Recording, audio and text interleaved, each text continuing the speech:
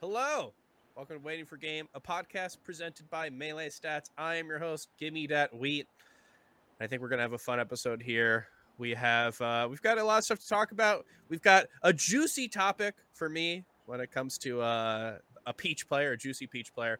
But before that, obviously, we have a lot of great stuff to talk about when it comes to Riptide, when it comes to events that are coming after. And I would like to say, big news. This is the first episode where I have a new chair. This is the beginning of a new era. Um, Eagle-eyed viewers might be able to tell that my chair broke during an episode a few weeks ago, and I've been like borrowing a chair. But no, I bought one. I bought one off of I bought it off Amazon. sorry, everyone. And this is the start of a new era, so it's a perfect time to talk about kind of the era of Melee that we're looking at, and a past era as well. But before we do any of that, let's talk to our good friend Edwin Budding.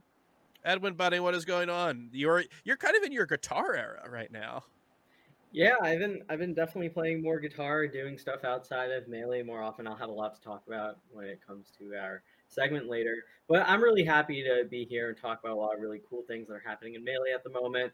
I'm happy to talk to you, of course.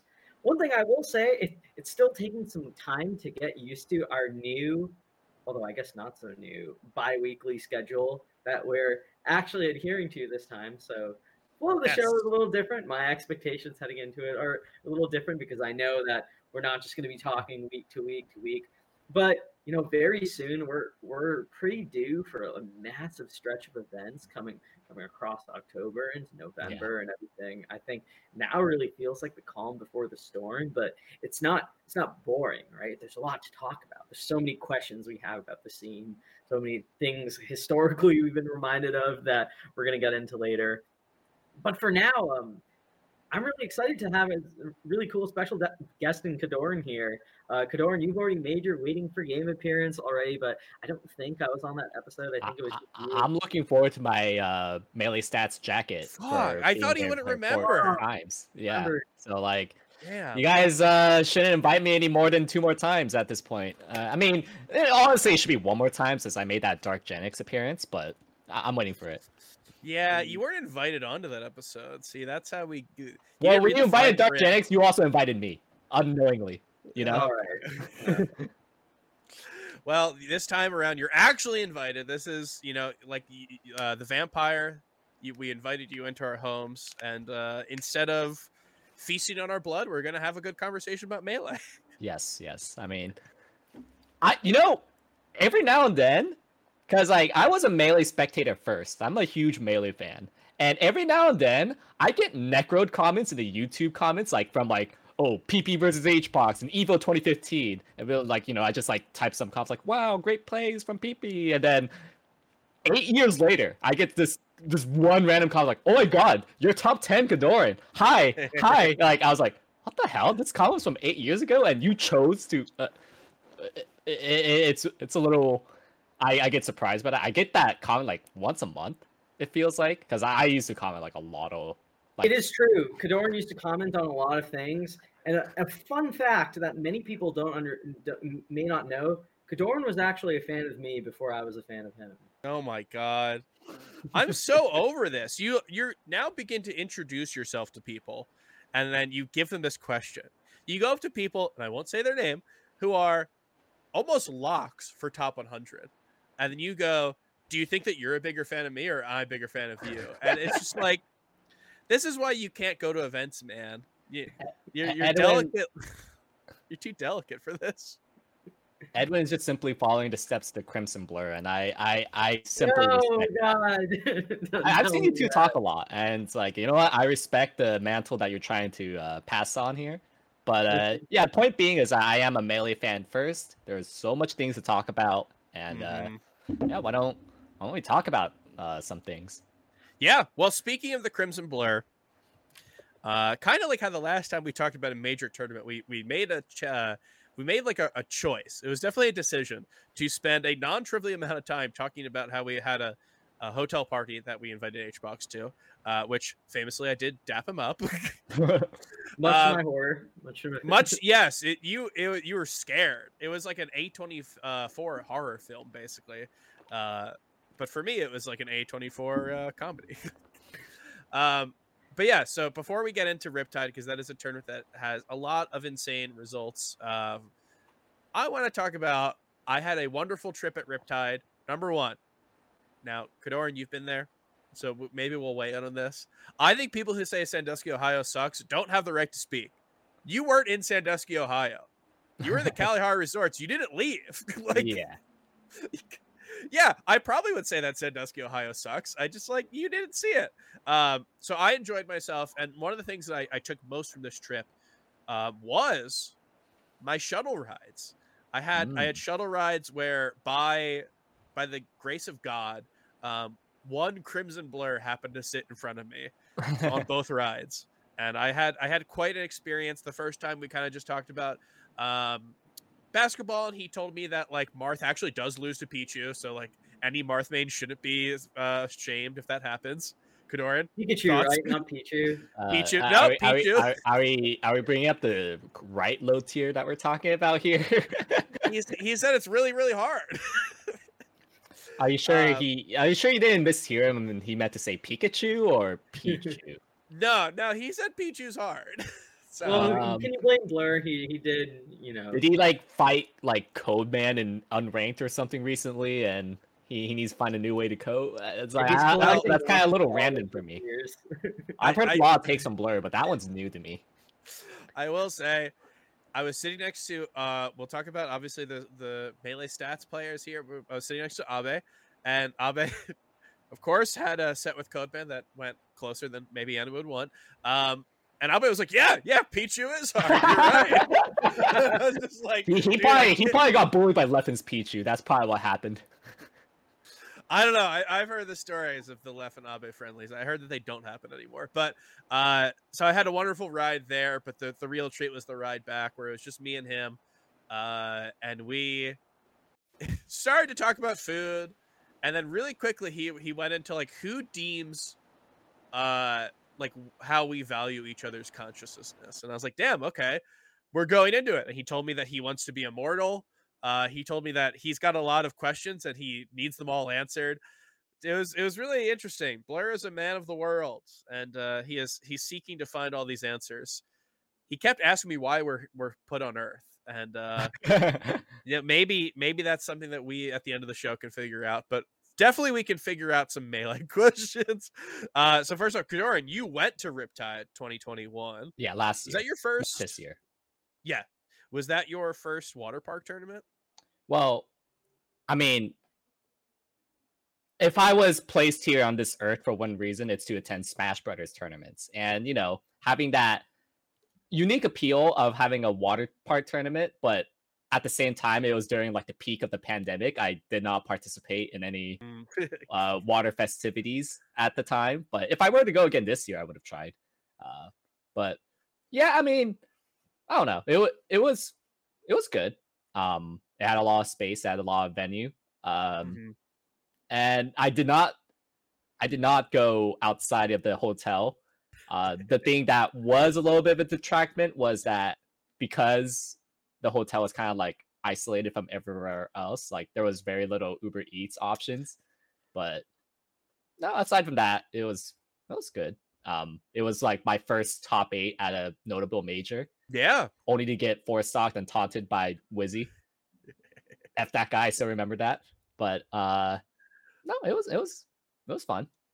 It was my first exposure, because I was so used to net play tournaments at the time, and having that crowd behind, just being there at all, that was an experience, a necessary experience for my growth as a player. Yeah, I definitely, I'm glad that when you talk about exposure in 2021, it's not it's not to the deadly virus that we talk about. Yeah, that it's really funny that this was my first water park tournament, because it really feels like out of nowhere these became things that were pretty hard to avoid, and you kind of get side-eyed if you've never been to one. It's oh, you've never been to a water park tournament? Where I think a few years ago it definitely was something. It was more of a novelty that is kind of just becoming something that we're seeing a lot of. Yeah, I mean, I had a pretty good time, and this one I thought it wasn't the same as Riptide 2021. Obviously, that was the kind of big return major for everything. But we saw a good event. Edwin Budding, you did not go. As Kadoran said, you are afraid of going to events. You don't go to really a lot of events. What was your like read on this entire thing? As far as one thing I'll say as someone who is watching at home and following a lot of the discourse online, I did see a good amount of discussion about the event scheduling. So, Kadoran, one thing I wanted to ask you about, just from your experience as a competitor, is like, is there such a thing like, as an event organizer? I guess you're an event organizer also, but like, it's one of my expertise. You have like two different kinds of attendees, right? Very broadly speaking, you have the average attendee, then you have the top player experience, right? So, we don't have to go too into the weeds too much, but could you tell me some of like what you think are the pros and cons of Riptide scheduling, like when it came to, I think it was top 24 to top 8 on Sunday versus keeping Sundays constrained to top 8 compared to, having matches just, allocated differently throughout the weekend. Just kind of talk about the pros and cons in your opinion, having been on both ends of the aisle for Riptide's scheduling choices for its final matches. Yeah, I mean, to make things abundantly clear is that like you can't have the perfect schedule that perfectly accommodates to absolutely everyone. You need to make opportunity cost of what makes the most sense, what would optimize the in-person experience, the stream experience, the top player scheduling. And I like, the limits of my expertise is mostly around like the local, regional, online level. I've never ran like a big major, so like I can't really like criticize too much. But with that being said, I do have connections with some very notable guy that has ran a lot of majors and has critiqued a lot of scheduling in the past, and obviously that's Blur. And like the pros of the schedules that Riptide was running was that like I guess like the first 2 days are very easy on the pros, like you don't need to fly in Friday. You didn't really have any too much hard matches day 2, given how like the depth of the competition was not a stack to say shine. So like round 2 pools was like relatively easy for like the top level competitors. I'd say that was just about like the pros that I see anyways. Maybe it also made other things easier to schedule. That's like the immediate pro that hops in my mind. The cons, on the other hand, was like I thought like Friday and Saturday was like not really worth watching. To put it a little bit bluntly, like I did not really see too much entertaining. Like the most entertaining match was Ginger versus Lunar Dusk in day 2. Yeah, that's it. That was kind of it, really. Like everything else was like either like a wash or like a very minor upset. And it's like, if it had like Shine's round 2 level of talent, maybe like it would have made up for that. But like since the round 2 pools was like not nearly as like in depth of a talent, it kind of just like felt pretty bloated without like too many like high level gameplay to like appetize the viewers.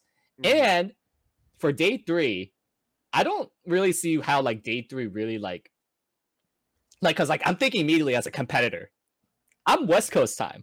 I'm already annoyed getting up at 10 a.m., but that's 7 a.m. West Coast time, and I hate that. And I need to get up like an hour earlier to like prepare and all that.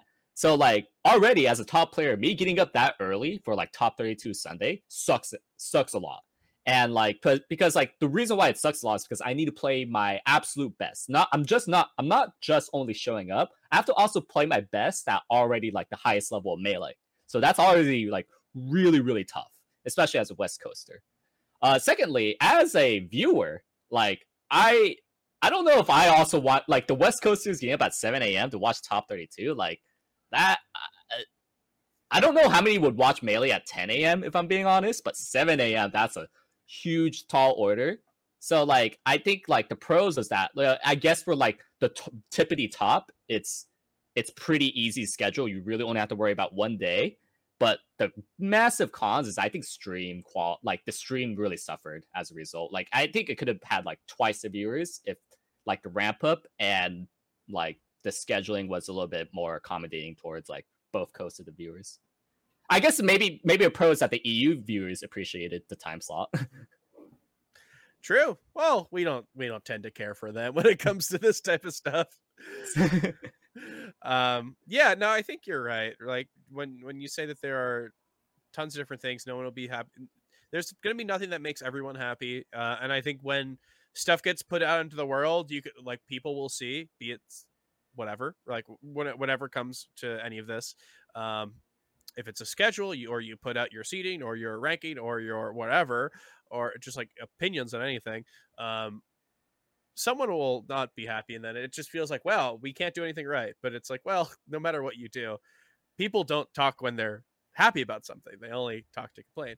But yeah, I don't know. I am a fan of people doing different schedules. I do think that if we all had one schedule and it was like, yes, this is what you do this schedule and this is how you run a major, I think that would maybe not be the best. There's definitely people who, like you said, people are affected by schedules, and if every single schedule is like not accommodating for someone, then that would be a problem. I guess, Edwin, you have thoughts on this. You are a little schedule man. We talk about schedules. What are your thoughts on the Riptide schedule? I will say I don't think my views on viewership, as far as like my personal comfort, are indicative with the general audience. I actually kind of, because I'm East Coast, I kind of love getting up in the morning and then immediately watching Melee. But you also have a bedtime, don't you? Can't so relate. You wake up early. Actually, yeah. Never mind. We'll ask your opinion, but only to know what to not do. Be used specifically at the opposite. Yeah, so don't stream matches at 10 a.m. East Coast or Central Time. If you want the bedtime people waking up in the morning, you can do that. But I don't think that's indicative of most of the Smash audience. And I think like it's sort of easy to view viewership as this abstract thing that doesn't impact a tournament's bottom line. But because it's not like immediate, right? So it's like you see a number go up and you kind of understand that's good.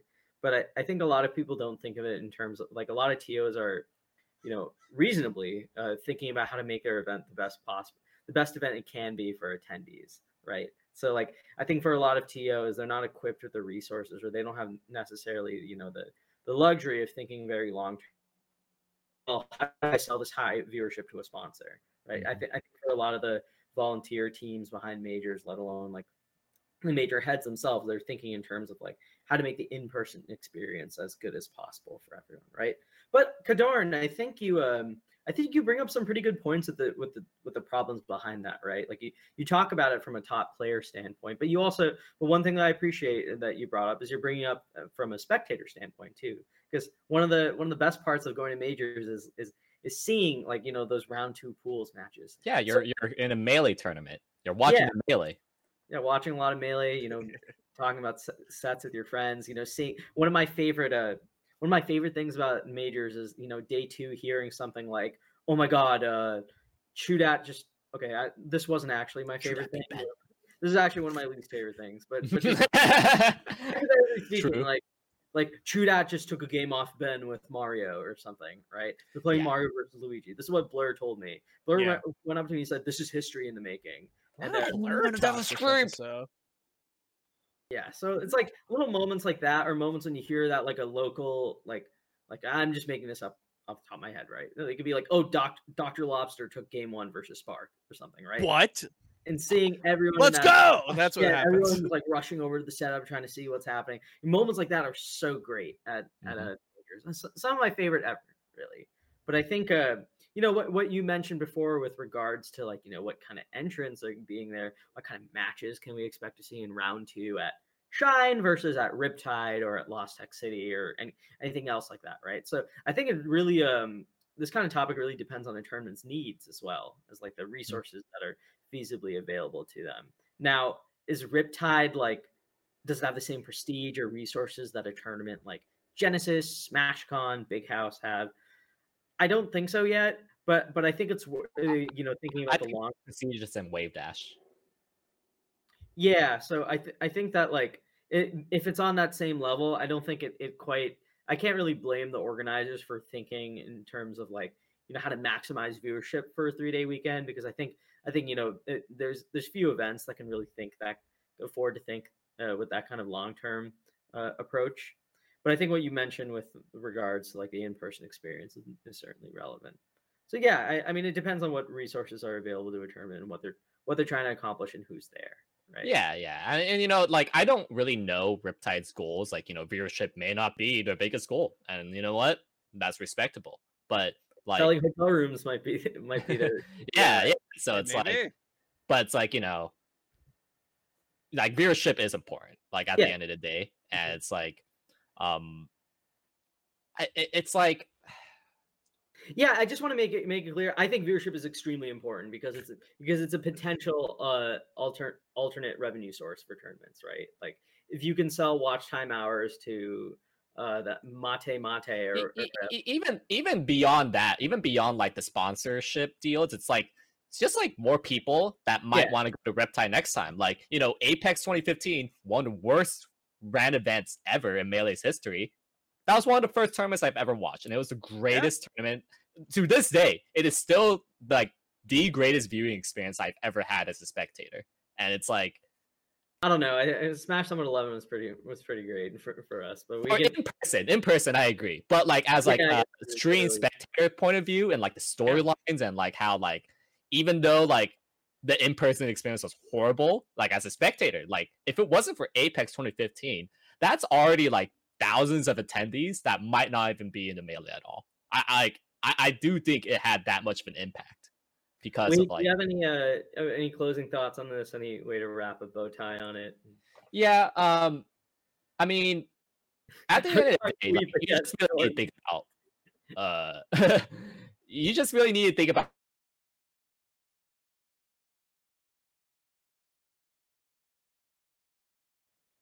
Want to play round 2 pools in day 1, and it's like, oh, but I want Friday off, and it's like you can't please them all. You just have to like do what makes the most sense in terms of your return on investment, because hey, like getting like half your attendees can't make day 1, then I would say like, okay, yeah, since like at least half of your revenue comes from 2-day passes, I think that's actually a solid argument. But like when it's like less than 5%, it's like, then like why are you structuring your whole event that sort of punishes the 3-day attendees, So like I do think at the end of the day, you just need to weigh what will benefit the most. And just historically speaking, like it's usually about a good balance between optimizing the viewers, catering a little bit to the top players, and like really making an in-person experience like a fun Smash Brothers tournament.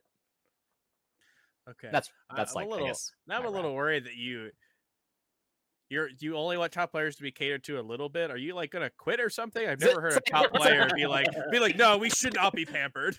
Top players like will complain about like noon top 32 starting, and it's like I think that's the line. It's like, okay, 10 a.m. It's a little annoying, and I'll put up with it, but like there will still be some that like will complain at like 2 p.m. pools, and it's like.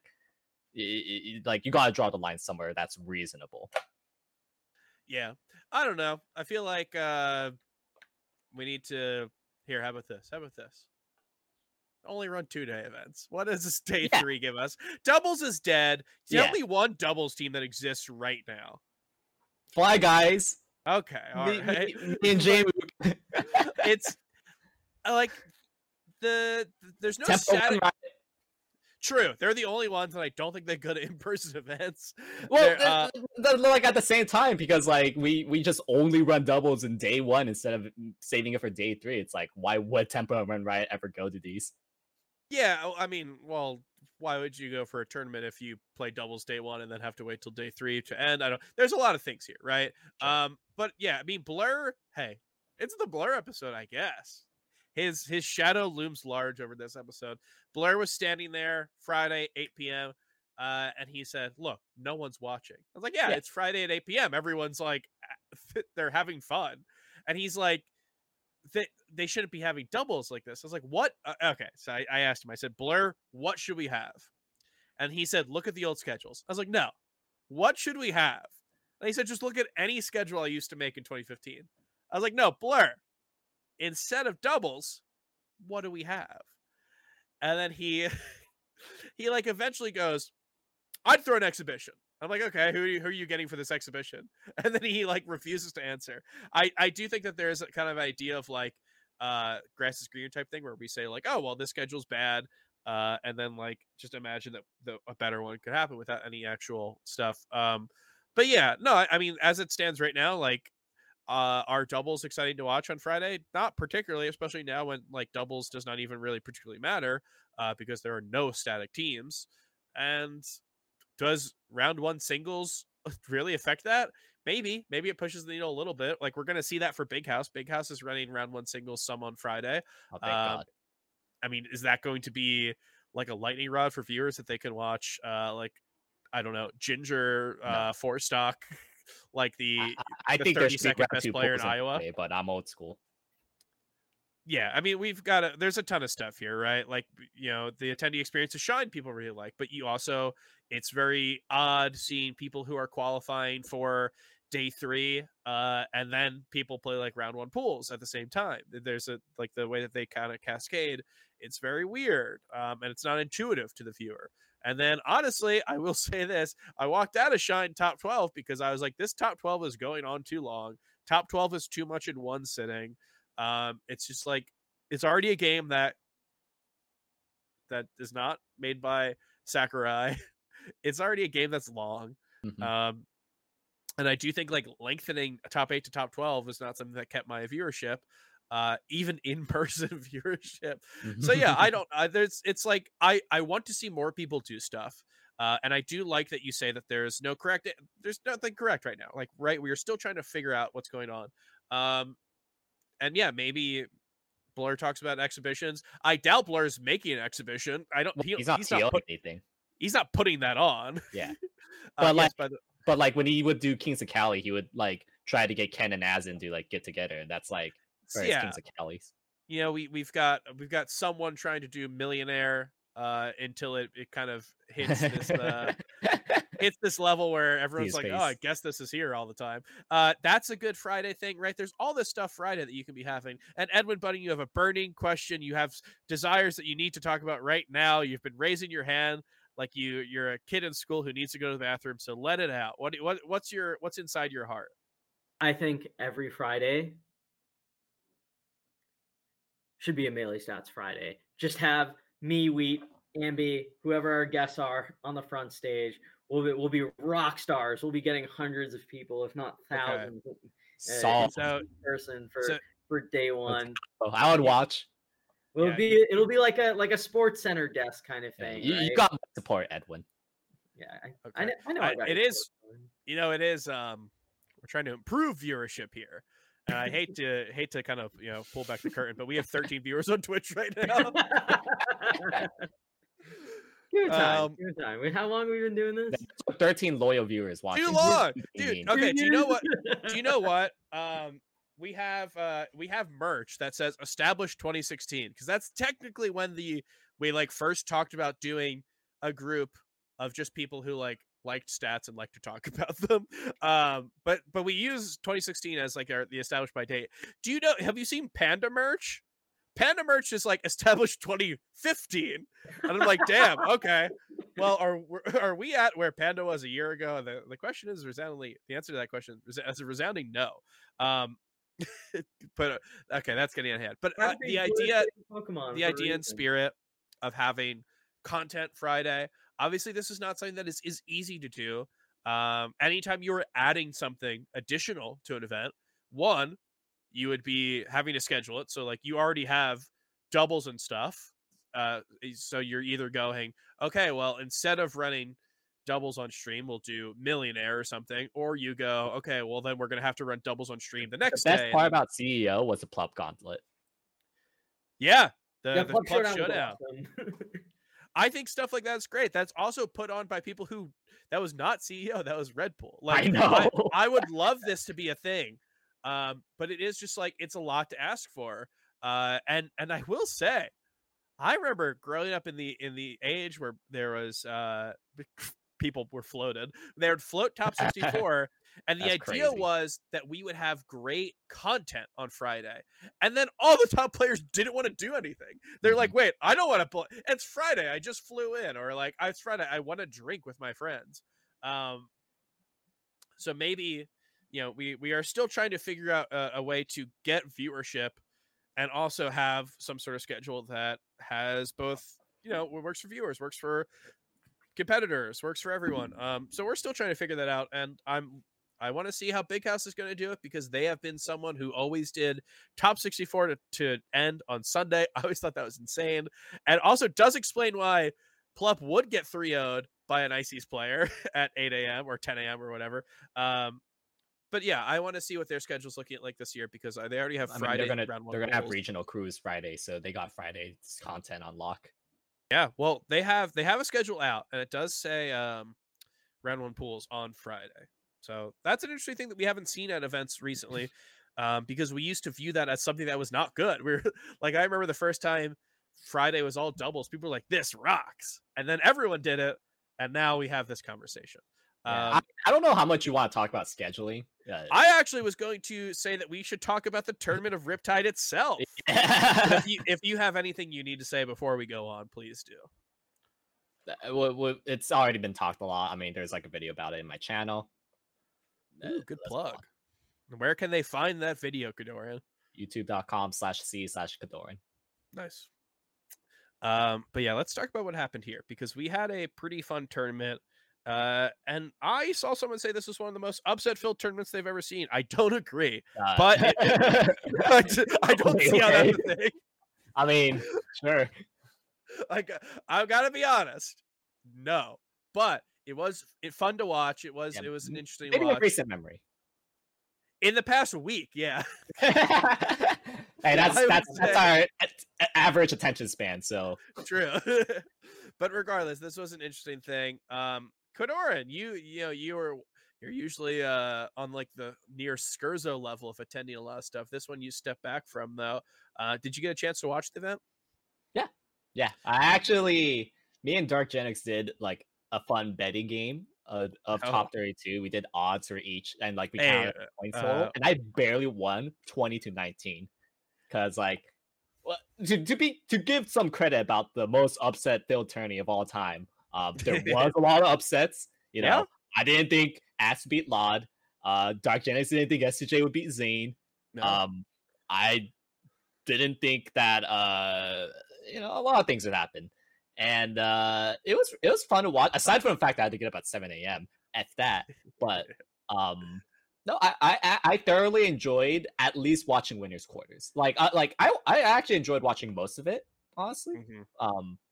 But yeah, I mean, seeing Moki beat a Peach was huge. True. Seeing SUJ make a reverse 3-0, that was ginormous. First time SUJ has been in Zane and LAN.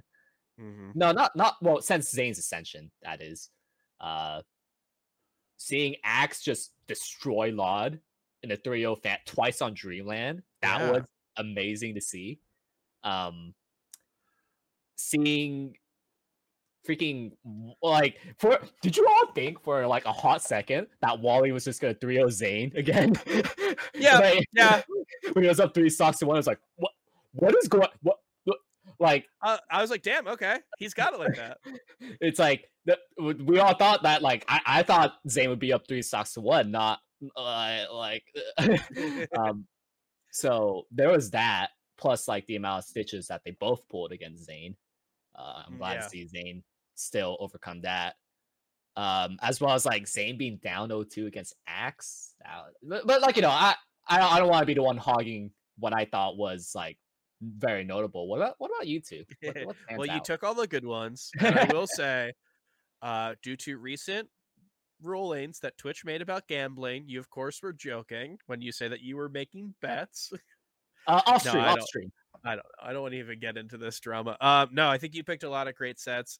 Edwin Budding, I'm going to say one set that I thought was horrible, and then we will sandwich it in between the great sets Kadorian picked and the great picks, the sets that you were going to pick.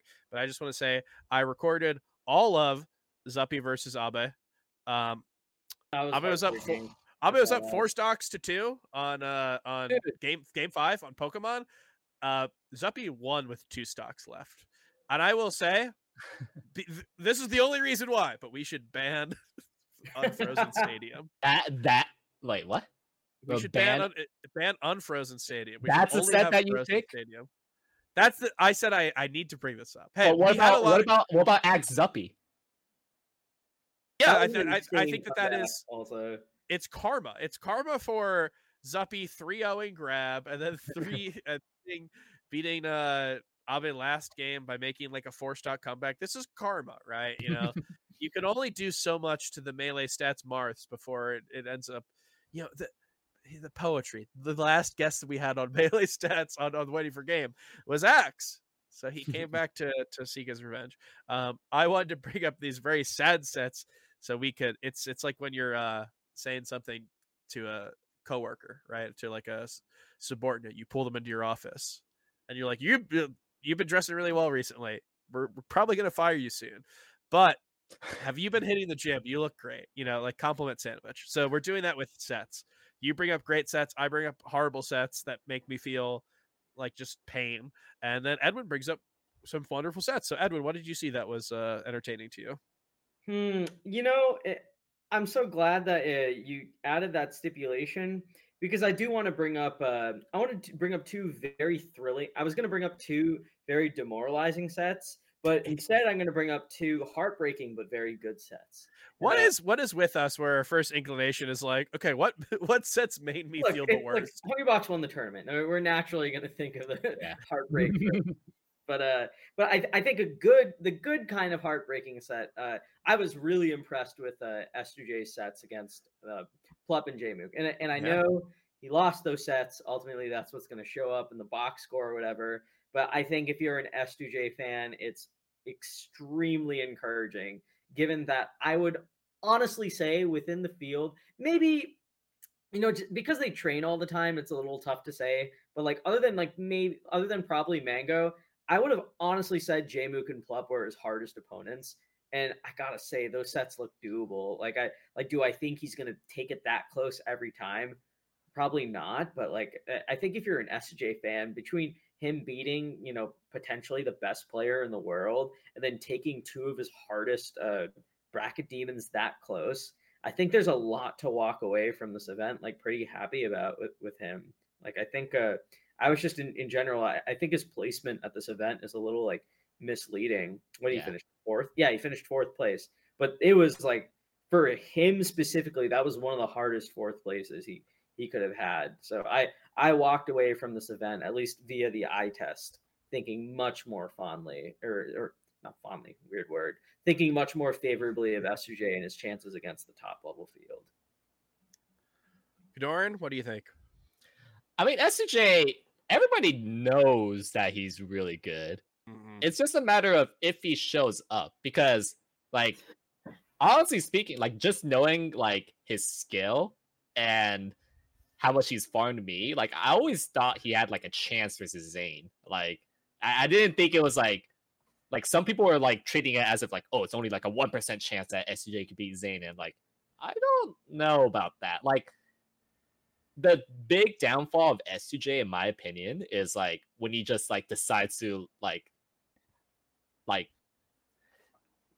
he just like shows up in some tourneys not very well prepared. Like I think probably one of the better examples is my set versus S2J actually at Shine, where it's like, you know, he tried to double jump to the ledge and I down tilted him for that. It's like every Falcon should be able to sweet spot around down tilt. Like he was not edge guarding. Very clearly he was playing a little off, and I took full advantage of that. But it's like I just knew that was not S2J's best. And like, you know, there was like a period of time where like S2J's hands broke. Like it's not very public, but like he was having hand pains and therefore could not practice very much. Yeah. And it's like, and yeah, I saw his gameplay. Like I think S2J, when he is prepared very well, he's well practiced, he's not too nervous about a set, like top 5 player. Like he's very well could be a top 5 player. It's just that for whatever reason, it doesn't show every time. And I think this was one of the few, like maybe the first time where we saw like top 5 form S2J, you know? Yeah, I definitely think in a lot of ways and we've brought a bunch of stuff up. Riptide doesn't feel like a tournament that maybe has a ton of stuff going on in terms of just like storylines or stuff like that, like big sets. Obviously, when you have a lot of these top players, you will get some. We've been talking about them, but I think where Riptide is going to come in handy in the future is it probably has the start of a ton of big storylines that we're going to see. And you mentioned the sets, right? Axe, we saw Axe beat Lod. That is incredible. Like he 3-0'd Lod. If we see Axe continue, then we can look back at Riptide and go like, oh yeah, this makes sense. Moki beating a Peach is something that you mentioned, right? Like we might see Moki continue his success, but S2J is one. We're talking about him right now, and he's just like this huge example of someone who I think is impossible to sleep on. He's kind of like Axe in that way, where even though you see the results at some tournaments might not be like top 10 level to up 15 level, like I will never count Axe out. I will never count Johnny out. I think that both of them just have like this. They're veterans at the game, but they've got this X factor that like really makes it hard to ever say that they're not going to do well. Yeah. I mean, I hope that we do see more of what we saw from S2J this weekend. And honestly, S2J at Wave Dash, that Jmook set was pretty close. So like, I think that, yeah, we might be seeing more of him because he got some tough opponents. Edwin, I think you mentioned like Jmook and Plop, people who you don't want to run into if you are Captain Falcon main. So I hope to see more of that from him. And honestly, we're talking about all these storylines when it comes to like players and how this is continuing the trends that they've already been having, and might like go further and push them. If there's anything that this did, that this continued the trend for HBox. HBox came into the year, he was as a leftover from last year, from 2021. We were kind of sleeping on him. Although I did get premonitions right before Genesis that it wasn't going to go well, that he was going to do well. And the entire of the year, like he has changed perception of what his peak can be and how good he is. And I guess what I have to ask right here, we saw him win another tournament. This is a tournament that he already won Gommel. He already won Wave Dash. He wins Riptide. Are we going to see a year where HBox legitimately can end the year number 1 again? Kadoran, you are a player who you were both A-tier players. You're in his same tier. Yeah. Obviously I have the same potential as HBox. I could be number 1. If I just simply win Ludwig and Big House and Summit, you can argue me for number 1. I think the more interesting question to ask is, what are the odds that HBox can end the year number 1? Because the answer is yes. Yes, he obviously can. I mean, like, obviously right now Zane is number 1, but it's like it's not a very strong number 1. It's like there's still like 3 more super majors left of the year. Like this is probably the most jam-packed section of tourneys that we'll have all year. Yeah. So the question is, what is the odds? Because yes, he could do it. I think the odds are roughly, I'll give HBox 30% odds that he could end as number 1. Do you want to give a little breakdown of I think Zane is like 40% chance. Okay. Wow, close. HBox is like 30. And then Cody? like Cody, it's like I don't like Cody's odds because like he just took like a huge break and it's like he's gonna be really rusty, and I think he's probably like not gonna be at top form by the time he returns to Big House. So it's like that one's a little. I don't think Cody has very high odds. Like I guess like 10% chance. Wow. And then like given how low activity, and I can't really tell how much of practicing like Leffen, Plub, Amsa. Like I guess I would like. And then there's Jmook. It's like True. I'd give Jmook like 10-15% odds. Obviously the math doesn't really add up. I think we're over 100 at this point. Yeah, but it's like the point being is that like I think HBox has the second best chance out of the field. Okay. Edwin Budding. I need to see HBox either do one of 2 things for me to consider this any more than a minimal possibility. And I'm saying this as someone who has been owned before on this topic. I said Hungrybox didn't have a shot at winning Gommel, and he won Gommel. I said he didn't have a shot at winning number one. Now he's tied for the lead in whatever you want to call it, Mickey Mouse or not. He's won 3 big events. Zane's won 3 big events. IBW's won 3 big events. Now, if we weigh them differently, does the value of those events change? Certainly. And this goes into my next point. I need to see Hungrybox not only win a legit like big event like Genesis or Summit or something. He's got to do it by beating someone other than Jmook. This guy is Jmook is beating like all the people that can beat him or like all these tough opponents, and HBox is just getting Jmook over and over and over again.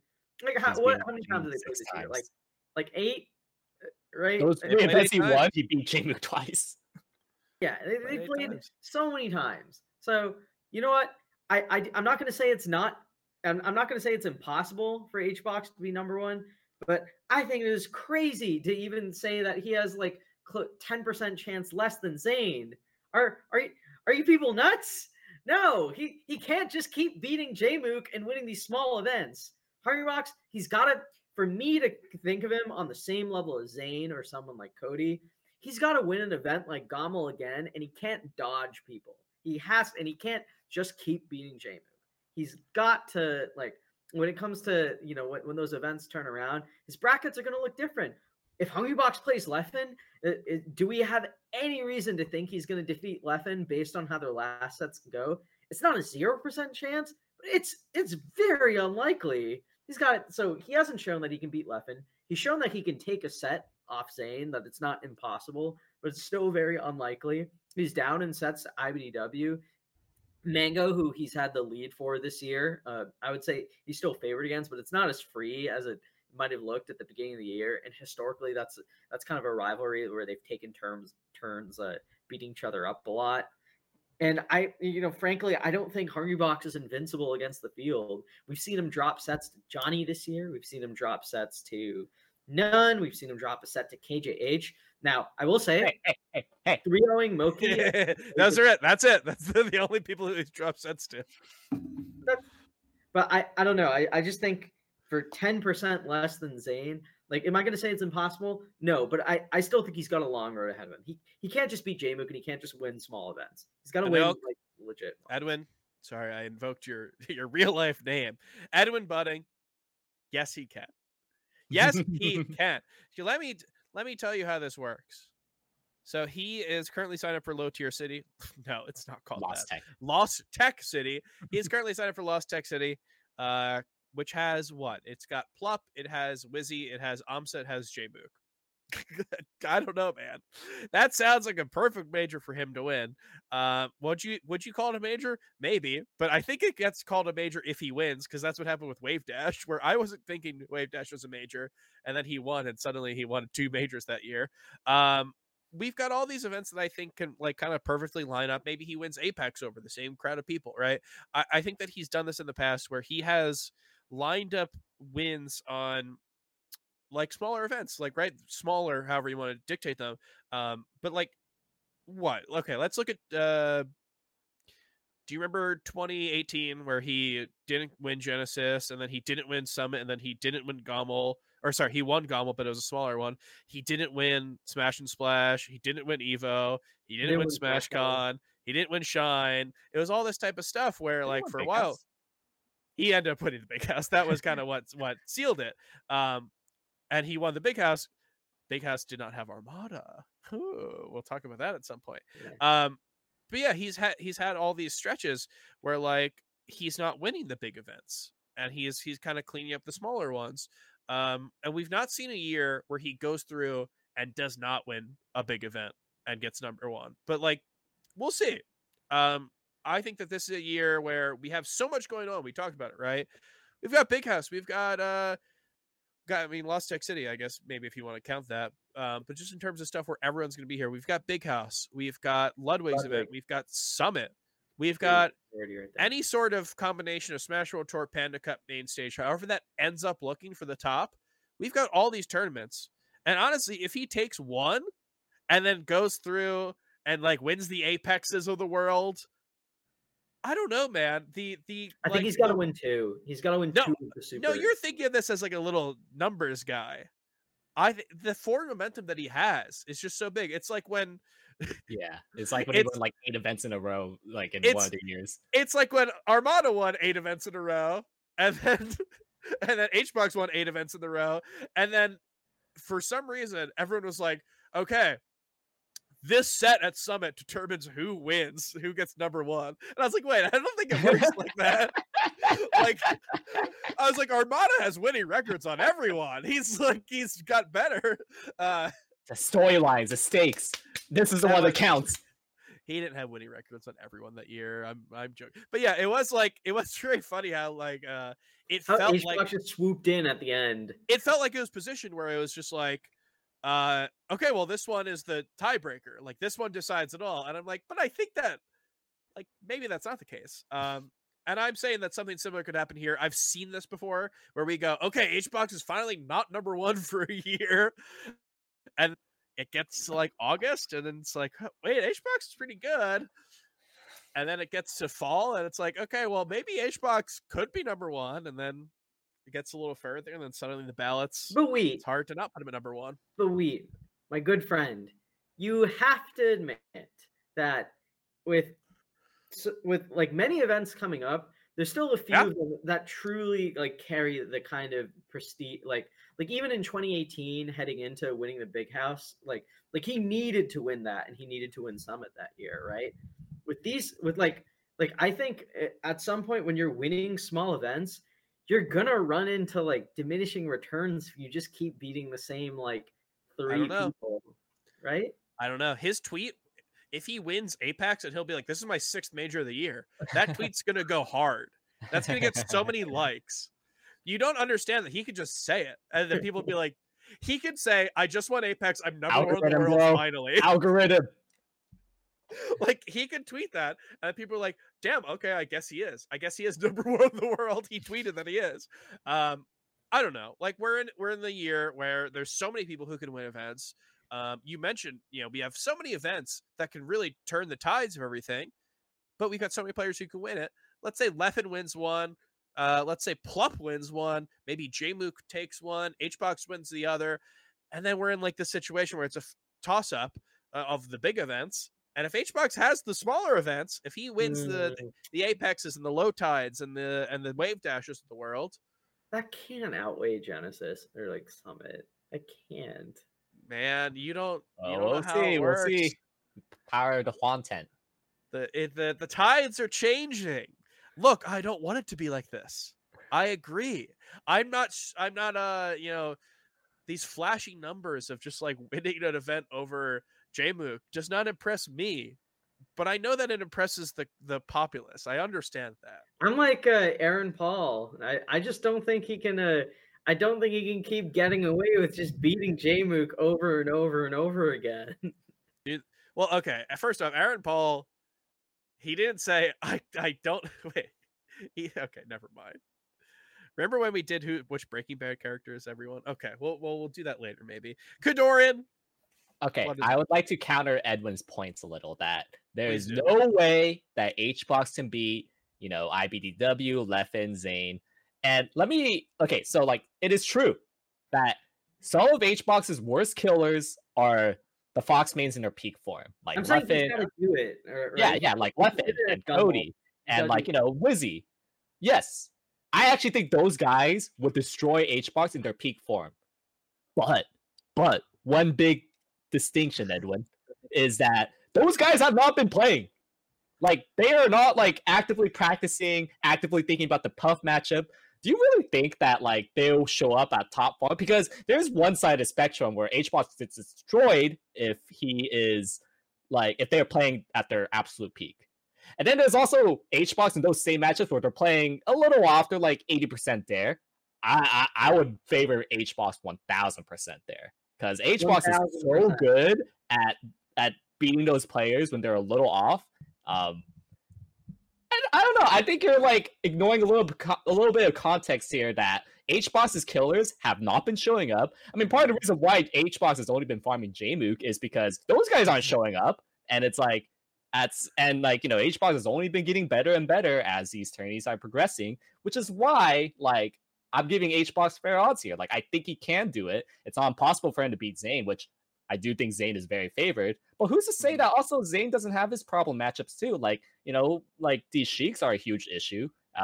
And like, Amsa, Axe, Wizzy coming back, like that's not good for Zayn. So it's like I don't think the gap is. You beat HBox. That's what you were referring to earlier. I forgot about that. Okay. Yeah, so like I don't think the gap is as ginormous as they're making it out to be. Yeah. You finally got it. Yeah, I finally just realized. Yeah, so it's like because like I do agree that like HBox's killers, they would destroy him, but I don't think they're at their peak form. Like they're not. It's like much less so than like preparing to specifically beat HBox. I will say I thought the same thing about Leffen, and then Leffen 4-stocked him on Dreamland. Yeah, and that was Leffen like playing his absolute best. And you forget that his Pound and his Summit performance, he was playing awful. Like, what if HBox played him at that turn? He would have beaten him. Yeah, but he's also playing Leffen that's like flying across the world, complaining like the whole time. Leffen months in between tournaments where he's played HBox has also like Leffen playing well doesn't just only beat HBox, he beats everyone. So it's like True. I guess it's not unique to well HBox. So we have to, the whole thing here is that, okay, they might not be able to beat them. They might not be in shape to beat HBox, of course. They have to get there. And as HBox becomes this solid person who's not only a threat to place well tournaments, but is now a threat to win tournaments, he's probably going to get pretty good seeds. And the days of him having like, a 5th seed at a tournament and having to play like Leffen or something in quarters is probably gone. Who knows what the future holds? Obviously, we have a lot of tournaments coming up and a lot can change, but he's going to start to have more favorable matchups coming up. And if he gets Jmook or, even Plup, although Plup has taken sets, of course, or, insert whatever person here, maybe Mango, even though Mango has taken sets, like there's favorable matchups that he would want to see, which he might get seeded into later in bracket. And honestly, if he gets those, we're seeing Axe do better. What if he gets Axe? Axe is the 8th seed at something, right? And HBox is the 1st seed. What if that happens? Like, there's all these situations where suddenly him getting a higher seed doesn't always mean it's a better bracket, but like we have more chances of him getting paths where he just goes further. And then, who knows if Zayn makes it that far to even play him in winners finals or something like that? Who knows if Cody makes it that far? So we'll see. There's a lot of question marks surrounding this. And for a guy who is attending a lot of events, which we have not seen from everyone else, he's giving us a lot of data. And I don't know. I legitimately think that his case number one is maybe something that would shock people a few years ago, but I'm seeing something that I saw years ago, or a few months ago. But I'm seeing something that I saw years ago, which was going into the year, looking at HBox the first couple months and going, oh, he's not winning number one. And then slowly but surely it happens in waves. And then I Practical Task sends me a top 100 ballot, and then I have to just type in number one Hungrybox. You got to put an end to this, Kador, and you got to beat him again. Oh, I'm trying. Well, one place where you might beat him, and of course we don't know seeding yet, but one place where you might beat him is Lost Tech City. Lost Tech City, another LTC tournament. Probably not the best idea to name multiple tournaments LTC, but this is going to be one in San Antonio, Texas. That's coming up not this weekend, but the next. Mm-hmm. And Kador, you are going to that, right? That is correct. I have registered for Lost Tech City, and it is looking a little bit more stacked than I thought it was going to be. Yeah. So this was an event. It's a Panda Cup event. It's also a Smash World Tour Gold, I believe. Definitely something where, like, it looks fun to snipe some points. Hey. We love all circuits the same. But you're right. It has become more stacked. Hungrybox is signed up. We have Amsa. We have Plup. Yeah. When I signed up, it was just like HBox, Plup, and like that was it. Well, that still sounds hard. But yeah, we've added, they've added Johnny, SFAT, Pipsqueak, Magi. Wizrobe is going. He's not signed up currently for Big House, but he's going to be at this. I saw Mango streaming with the title LTC Practice. I don't know what that means. He's not signed up. So who knows? Bad Mango. True, very true. But the obviously, the takeaway from this is that this is an event that kind of slowly became very stacked. Oh, we've got Axe here as well. Speaking of people who we were just talking about. So this is an event that like definitely became a little more of like a, I don't know, what do you want to call it? Like What's your Riptide word for double this? stacked. You hate Riptide. I think Riptide's more stacked than this. That, sure, that was supposed to be a compliment, but I don't know. I still, for some reason, I took offense to you calling Shine significantly more stacked than Riptide. oh no, not more stacked. It had like better depth, Okay, I guess. like at like round 2 level depth. That's what I meant. All right. Well, we're like an hour past that conversation anyway, so Whatever. I won't lead this. But yes, so this is an event. What are your expectations going into this event for yourself? Win? Yeah. I mean, Okay. like, it's to. I think probably the most interesting thing about this event is how's Wizrobe gonna do? We've only seen him in one tournament, and that was Yeah. Smash Factor Factor. 9, where like honestly, like if he didn't win that event, it would be like, ooh, like you lost to Meds and Eddie Mexico. But it's like, no, he won. Can he do Well, better than the that? thing is, like, he did drop a set to Meds, but it was one of those things where it's like, one, I think while it's very reassuring that Wizrobe won the event, I don't think it's like, I don't think the Wizrobe we saw at Smash Factor is like 100% Wizrobe. I'm gonna go out on a limb and say that Yeah. he looked Well, good. we're trying to figure out if the wizard that we're going to see here is 100% wizard. Yeah, We don't know that. So I think he'll look a little better. I'm not willing to say that a drop set to Meds on the same day that Meds beat Johnny is necessarily Yeah. like a terrible sign.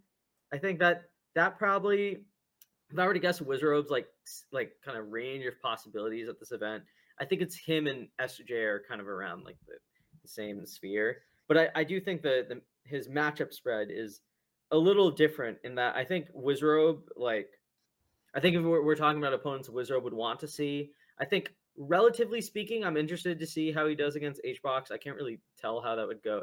You know, if when Wizrobe was active, that looked very difficult for HBox, even if it seemed doable.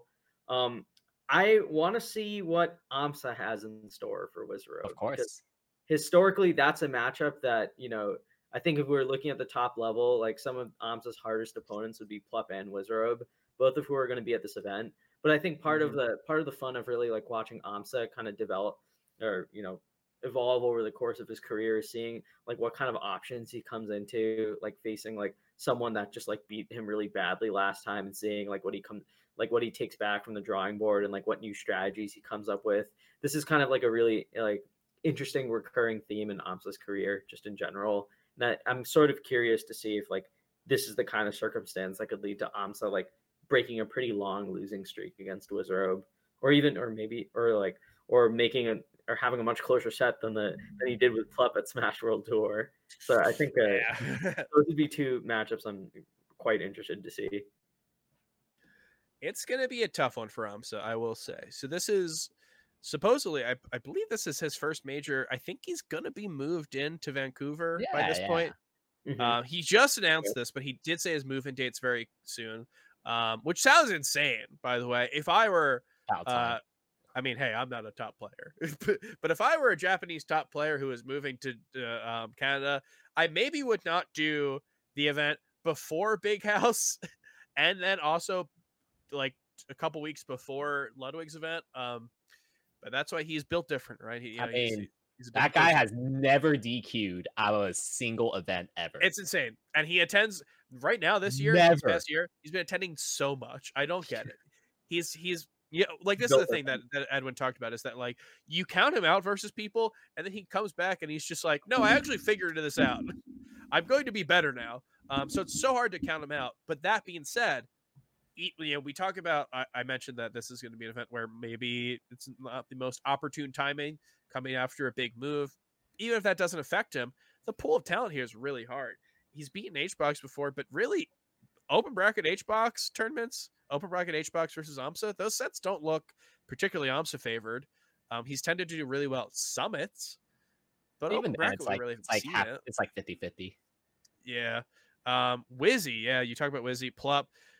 Johnny is someone who he's Johnny and Nunn he's done well against in fits, but we've also talked about how SUJ has been looking a lot better.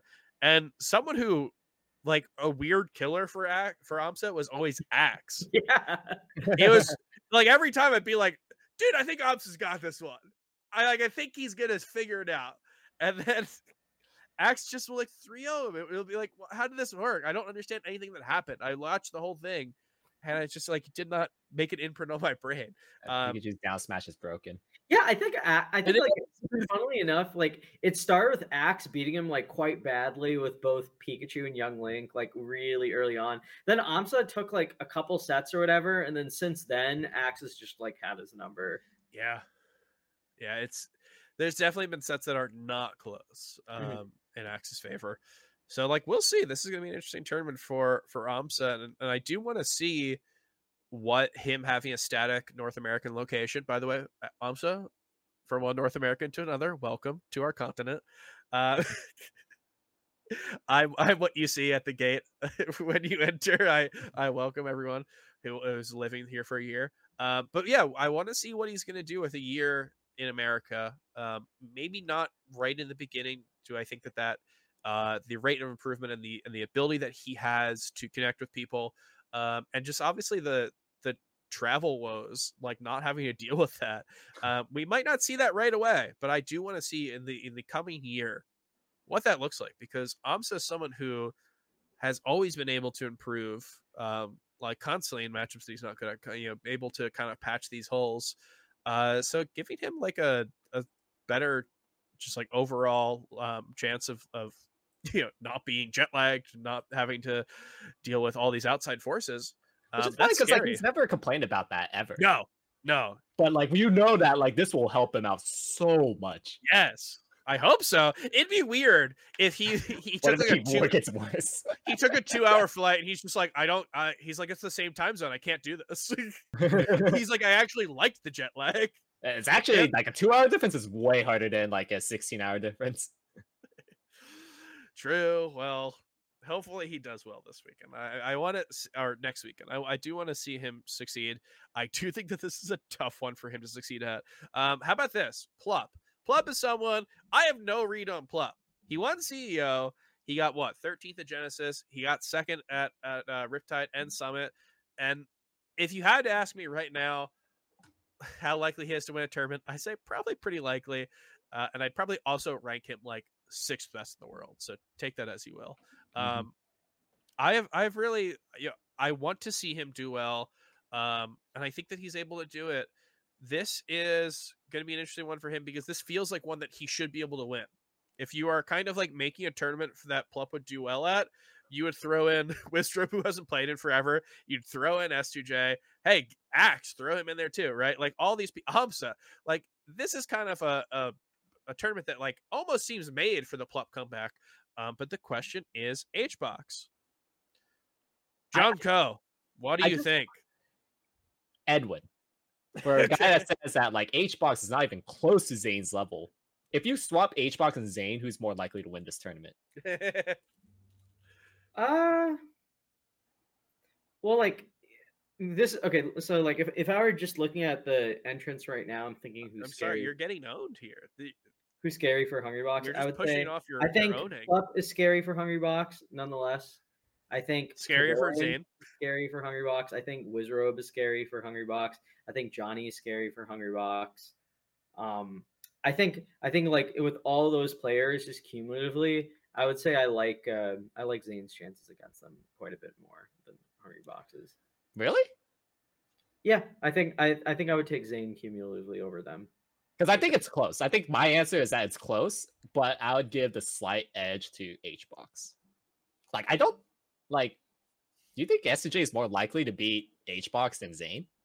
No, I think that Zane versus Plup is more. I think that Zane versus Plup. I think Zane is a better shot against Plup, you, and Wizrobe and Johnny than HBox. We'll see. I do think it's interesting, and what about Axe? He's pretty good against Axe. I don't think he's. I obviously don't think that. I think Axe is scarier on his own versus Zane than Hungrybox, obviously. But I think everyone else, and in terms of like likelihood of who he'll play, I trust Zane. I think Zane. Yeah, I think it's roughly even, but the numbers like I think HBox is slightly more favored. Although if it's just like a super major level, like we add in like Leffen, Cody, Mango. Yeah, like, well, I then would I think say that it's probably Zane favored. Well, the funny thing is that if you only add one person, like, how about this? This is how. Imagine doing this months ago. Imagine doing this in April, before Genesis. Add in Jmook here, and I think this becomes so good for HBox. Like, go just Jmook. Don't even take anyone away. You just add Jmook, and now it's like, dude, this is a scary tournament for Zayn, and it's a great tournament for HBox. And it's so insane that you could do that now, and that's how it, like, I can't it's believe truly we're an here. unfair world, Evan. Cruel So world. we'll see. If Jmook signs up, emergency registration is still going on. If Jmook signs up, we're you have your answer there. But yeah, right now I honestly think it's a toss up, and the fact that it's a toss up is weird, right? Like, if you are someone who maybe did not want HBox to be number one, the fact that we are saying that Zayn being in this bracket would have just as easy or a hard time as HBox, that might be a little worrisome. But yeah, okay. Well, so we're talking about HBox here as the the person who everyone has to beat. Do we think HBox is going to win? He's favored to win, probably. Do we actually think he's going to win? Yeah. No, I think Plupp's got it. Ooh, okay. You want to? Okay, sell me on Plupp. I need to hear this. Who's he worried about in bracket? Just like Ginger and Magi? HBox. He's worried about HBox. Yeah, but he's won the majority of their last like 7 or 8 sets. Like they're 3-3 this year, but if you look at their last like 8 or 9, Plupp's won like 5 or 6 of them. I don't think that matters as much as you think. It's like really, I think this year is like, I don't know, maybe we value differently. Like, even if you want to count only their tournament sets, it's like you're counting 6 sets, right? What? Like whenever has usually when you look at a 6-set stretch of like Plupp versus HBox is winning like 5 or all 6 of them. Like what do you mean when you say now are actually like quite close? Or like if not outright like Plupp favored. Can you explain what you mean by if we're only counting tournament sets? What's the like? Are we counting TNTs here or what? What's the other? They also played a Plupp showdown where Plupp 5. Okay. Like, okay. Yeah. True. And then just recently, just this past 2 weeks ago, did lose to him. I think. So I've said this in the past when it comes to Zayn and Plupp. But I think this really goes from like any Plupp matchup, to be honest, is that he is the player who their previous sets tell us the least about what's actually going to happen. Because you telling me that he's won the majority of their past few sets doesn't actually tell me. It doesn't make me feel better about going into a set with them. Especially because what would I need to tell you to change that, if not like looking at set history and trends? What would I need to tell you? Is it, do you want like a gameplay breakdown? Do you want like a matchup? No, I think I need heart. I need you to tell me like what characters Plupp was going on unranked recently. That's the only way that I like feel good. And I don't even know what answer makes me feel good. I don't think that's a very good. I don't think that's a standard which you should evaluate someone's chances to win. I didn't say someone. I said Plupp. It is Plupp, so I'll grant you that. Plupp, right? Remember when Plupp lost to Zayn like 4 times in a row? Yeah, and all of us. Yeah, I talked to Epengu. I don't think that's gonna happen in fifth. Exactly. I talked to Epengu, and he's like, "Yeah, Zayn just owns him." I'm like, "No, Plupp's just gonna destroy him at some point." Like, there's nothing that makes me believe that Plupp losing 4 sets in a row is indicative of what's gonna happen in the next set. But also, by that same coin, there's nothing that makes me believe that Plupp being slightly up in the past 5 sets or whatever makes me think that he's going to win. He's just forever in this gray zone for you that you're not going to touch. You're not. Plupp has got for HBox, for Zayn. Yeah, I mean, for most players, he just ends up beating them, so I don't have to be in a gray zone. But for HBox, for Zayn, for these people who he has back and forth sets with throw Leffen in there. Fuck it. When's the last time they played? But that's a similar thing. I could not tell you how a Leffen Plupp set would go. I want to see that. Yeah, that's a banger set. Let's make it happen. We got all these tournaments. Come on, people. If we had the year without a Leffen Plupp set, I'm striking, I guess. I want to see Leffen Jmook again. Yeah, I want to see. Okay, I want to see a lot of things. But what we are going to be seeing this weekend is probably likely Plupp HBox and Edwin. Honestly, I can't say with any certainty that Plupp has that. I think that there's likely chance that he does. I think But Plup has like 30%. no, I probably give him like 40. It's not 40, 50 yeah, 50. 40s. I would not get 50-50. Yeah, No. I think the thing with HBox is I think there's like 3 people who I think are scary for him outside of just like Plup, right? Like I think our friend on the show right now, Kadoran, is no, you can't just take it for granted as a Marth who's not Zane, right? Like this is someone who's clearly shown the ability to do it. I think Wizrobe, no matter how long he's been away from tournaments, is just always going to be scary for HBox. He's the kind of opponent like when he beats HBox, I know it's been a long time, but like when he beats HBox and is like executing his game plan so well against Puff, it literally looks so hopeless. Like I think the only other people I've seen like beat Hungrybox so badly in recent memory are like Leffen and Zane. Like some of the HBox sets, it's like midway through game 2. It's like, or like after he takes the first stock of game 2, it's like over and HBox just like gives up. Yeah. So the way that I think Plup needs to win versus HBox, he only wins it by just purely outplaying him. And Kadoran, I do want your opinion on this as someone who is an A-tier gamer. But when I watch the sets, you watch Leffen play versus Puff, and it's just like it's so rigid and so like it looks oppressive. And Cody does a lot of the same way. He's a little more aggressive in how he does it, but it's the same kind of idea. Honestly, Mango does seem more like set to the game plan than Plup. Plup, like I've seen Plup play HBox this past year, and HBox is at like 72% or whatever on Battlefield, and Plup's just like, I'm gonna nair. If this nair hits you, then I'm gonna have to like back air you or something. Like he just like, it's like, no, dude, like camp for a bit. Why don't you look like every other person? That Jay Wong tweet was like, why doesn't Plup just camp? Oh, can I get a free hit in here? Okay, I'm gonna hit you. He's just like, okay, it's damage. I'm gonna get damage. You're gonna be at like 89%. I can't combo you off of up throw up air, but I will like scrap for another 20% and kill you with the bear. He's just like, I mean, it's good in a way. He's not fishing, right? Like obviously there's good parts about it. But I watch it and I'm just like, this only works if you are moving to a level that is untouchable. And because of that, it does make me hesitant to say that he's a demon for HBox or that he's someone who I maybe even favor. Okay, how about this? If he beats HBox, he does it handily. Yeah. Well, even then, you're right. Also, I feel like Genesis 5. True. When I was on CEO commentary, hey, look at me, top 8. When I was on there, I mentioned that Plup's win rate on FD is shockingly low compared to Leffen, compared to Armada when he was playing, compared to IBW. They're all like IBW. I think has not lost a tournament set on FD. On LAN.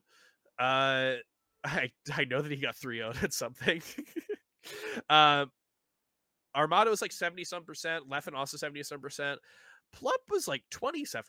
Plup on FD, it's make or break. And the tournaments that we see him win over HBox usually require him to either pick Stadium twice in one they set. struck the FD. It was the most insane shit of my life. No, it's not the most insane thing, because if you have a 70-some winning percentage, you're like, yeah, dude, I'm willing to go here. Struck the FD. I was like, oh my god. It's about maybe as like wild as like somebody kind of picking a Marth to FD. Yeah, but the Marth just like sucks on the stage. Dude, all I'm saying is that if you are HBox and you have a 73% win percentage on a stage, you go to it. It doesn't matter if Leffen whoops your ass there. You go to that stage. Kadoran, am I sleeping on HGod? Yes, I think you are. But I mean, in regards to like the FD point, it's like I also think it has more to do with like I think Plup just gets bored. You know, like maybe he just like there's no platforms in FD. There's so no platforms to field drop. So you can't schmoove as True. TAS level. And then he kind of like, yeah, I'm just gonna run an up smash sometimes, and then I'm gonna stop my perfect game plan and like scrap, and then I'm a little bit off, and then I die.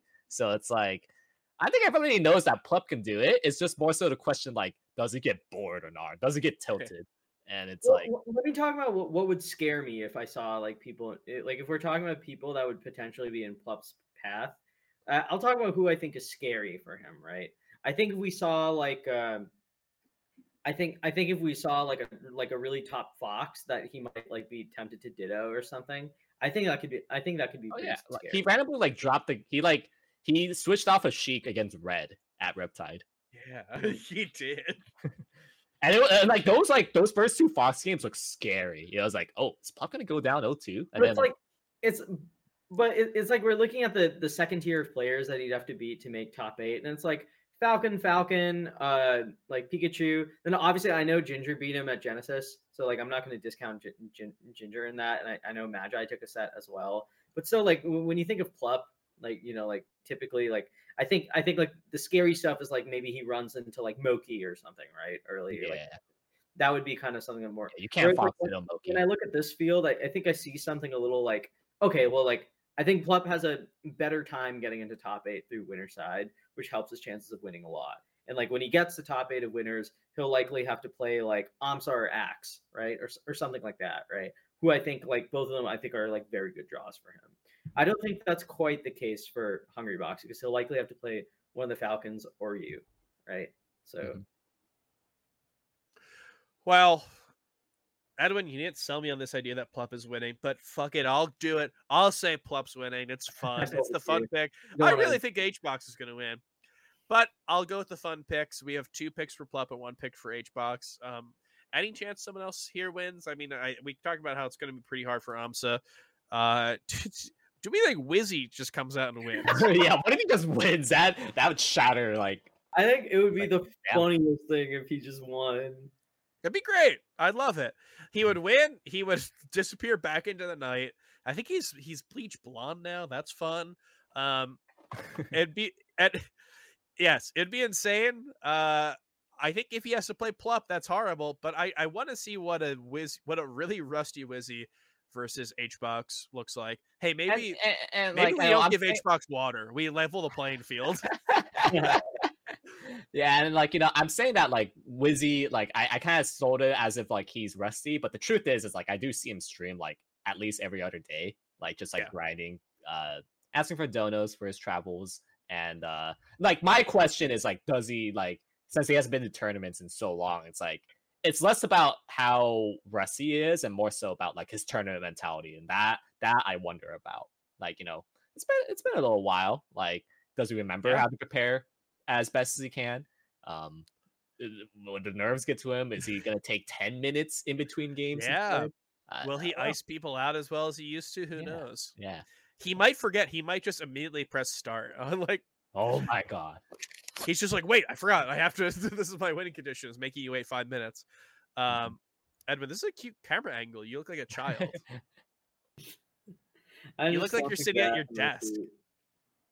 Yeah. Back to school. Edwin's at his desk. One last thing I would want to bring up is that we're kind of seeing a resurgence of these like kind of old school players. Like my old school, I really mean like SUJ, Axe, like making a big resurgence back. Wouldn't it also be fitting to see SFAT also do pretty well? I mean, there's no mention of him, but one thing did occur to him that is making him grind Melee a lot. He graduated. Oh wow! He kind of took a step back from Melee like this last year because of like grad scores or some kind of school for something. And I heard from his chat that SFAT graduated, so he's grinding a lot now. I mean, speaking of SUJ's highs, guess who beat him at Wave Dash? It was SFAT, only to be taken down by HBox. So who knows? He could also do pretty well. Maybe he could beat Plup. Maybe he could beat Wizzy. Maybe he could beat HBox. Nobody beats SFAT that many times in a row, right? Hopefully, yeah. We'll see. SFAT, I think, is a fun person to bring up. Maybe that's a good call. He's someone who he's putting his time in, and I think that we will eventually see it. Mainly when it comes to Z Jump, dude. You give any other person HBox who is about to like die at Double Down, and I think the other person wins. Unfortunately, SFAT, who's learning Z Jump at the moment, is not the person that wins that set. So like we have seen this different version of SFAT. 2021 was honestly one of the better years of his career, and one of the better years of his career in recent memory. So yeah, I'm willing to say that if he has time and he is adjusted to Z Jump, yeah, what's I mean, keeping he's him been back winning from? online tourneys over SCJ recently, so it's like, Yeah, I think he's a slow. That's like a slow little story to keep an eye on. Is yeah, one where he probably doesn't win it, but it'd be cool to see around here. And then also, yeah, like he Pipsqueak. could be top 8. Oh, Pipsqueak's here. Interesting. Oh, yeah, one of your guys. Former, That former Melee Stats. Wonder if we're getting him to this one. Who knows? Keep an eye on Twitter this week, I guess. Though, he's gonna be someone to look out for. Honestly, I think there's a lot of people here who can make waves, make top 8. Yeah, I'm really interested to see this one because this is a pretty top heavy tournament. Like you said, it's not stacked. It's like Riptide, not stacked. But yeah. it's gonna be an interesting one to see. So keep an eye out for that because that is going to be good. And then, we were talking about back to school season. I mentioned that because Edwin looks like he's sitting in a desk. I keep thinking that Edwin's camera froze. No, No, he's chilling. sitting with his hands folded like a good little boy. Oh my god! Get But out of here. this is what September. The leaves are changing. Maybe in my local Wawa, I can get a gobbler which has like turkey and gravy and cranberry juice, cranberry sauce. But when I think of September, late September, one thing pops into my head is that the retirement of my favorite player, Armada. 4 years ago to the week or so, Armada announced his retirement from Melee, and I will say I did not believe it. I thought he was coming back. I thought so too. I think everyone thought so, but he has stood true to this. In fact, I think the only way that he plays Melee now is drunk doubles, which, hey, more power to you, buddy. But of course, being Melee Stats, being people who love Melee's history, this hits us in a specific way. Edwin Budding, I know you have some thoughts on the Armada man himself. What do you think when you think of Armada's retirement? I think I think part of the reason why Armada is so why I find him so interesting is because it's like I was around when he was winning tournaments a lot, right? And I think like recently when wasn't you that long ago. For some of our viewers it might be a while ago, but yeah, so like when he was winning a lot, it was just like it was so easy to take it for granted. It was so easy to take it for granted that Armada was just going to go to like 8 or 7 big tournaments or whatever and just win all of them. That he was going to win. Maybe he drops a set in grands from winners and still wins anyways. And like the kind of dominance that he had over the field to like a modern fan of Melee, it seems so unthinkable. Because it's like people often like compare Zane to Armada in terms of his consistency against the field. And let me tell you something. Zane is relatively very consistent, but there is no one in Melee history that is like Armada when it comes to just like destroying the competition. And he had winning records on everyone when he was active, very rare. Like even in his number 1 years, you could find people that were difficult for him, like, going back and forth or having stretches where they take multiple sets in a row. But like, I think like on the numbers, just his kind of dominance when he was active in any kind of long-term capacity it's just like reviewing it now, like years later when the scene has kind of like moved into a different place. It's almost like you tend to memory hole some of these things sometimes, and revisiting them like gives you a deeper appreciation for like not just like what the scene used to be, but like the people in front of it, right? Like if we're being real, like when he was around, there's just nobody like him. And even watching his gameplay footage, I wrote a very big column on Armada 2018 Armada, analyzing his gameplay, talking about what he did well, what's changed in the metagame since he gone. And I am telling you, I've watched a lot of footage of Armada. I'm not like a Peach expert or anything, but I watched a lot of Armada. I talked to a lot of Peach mains at the top level and across, the country or whatever.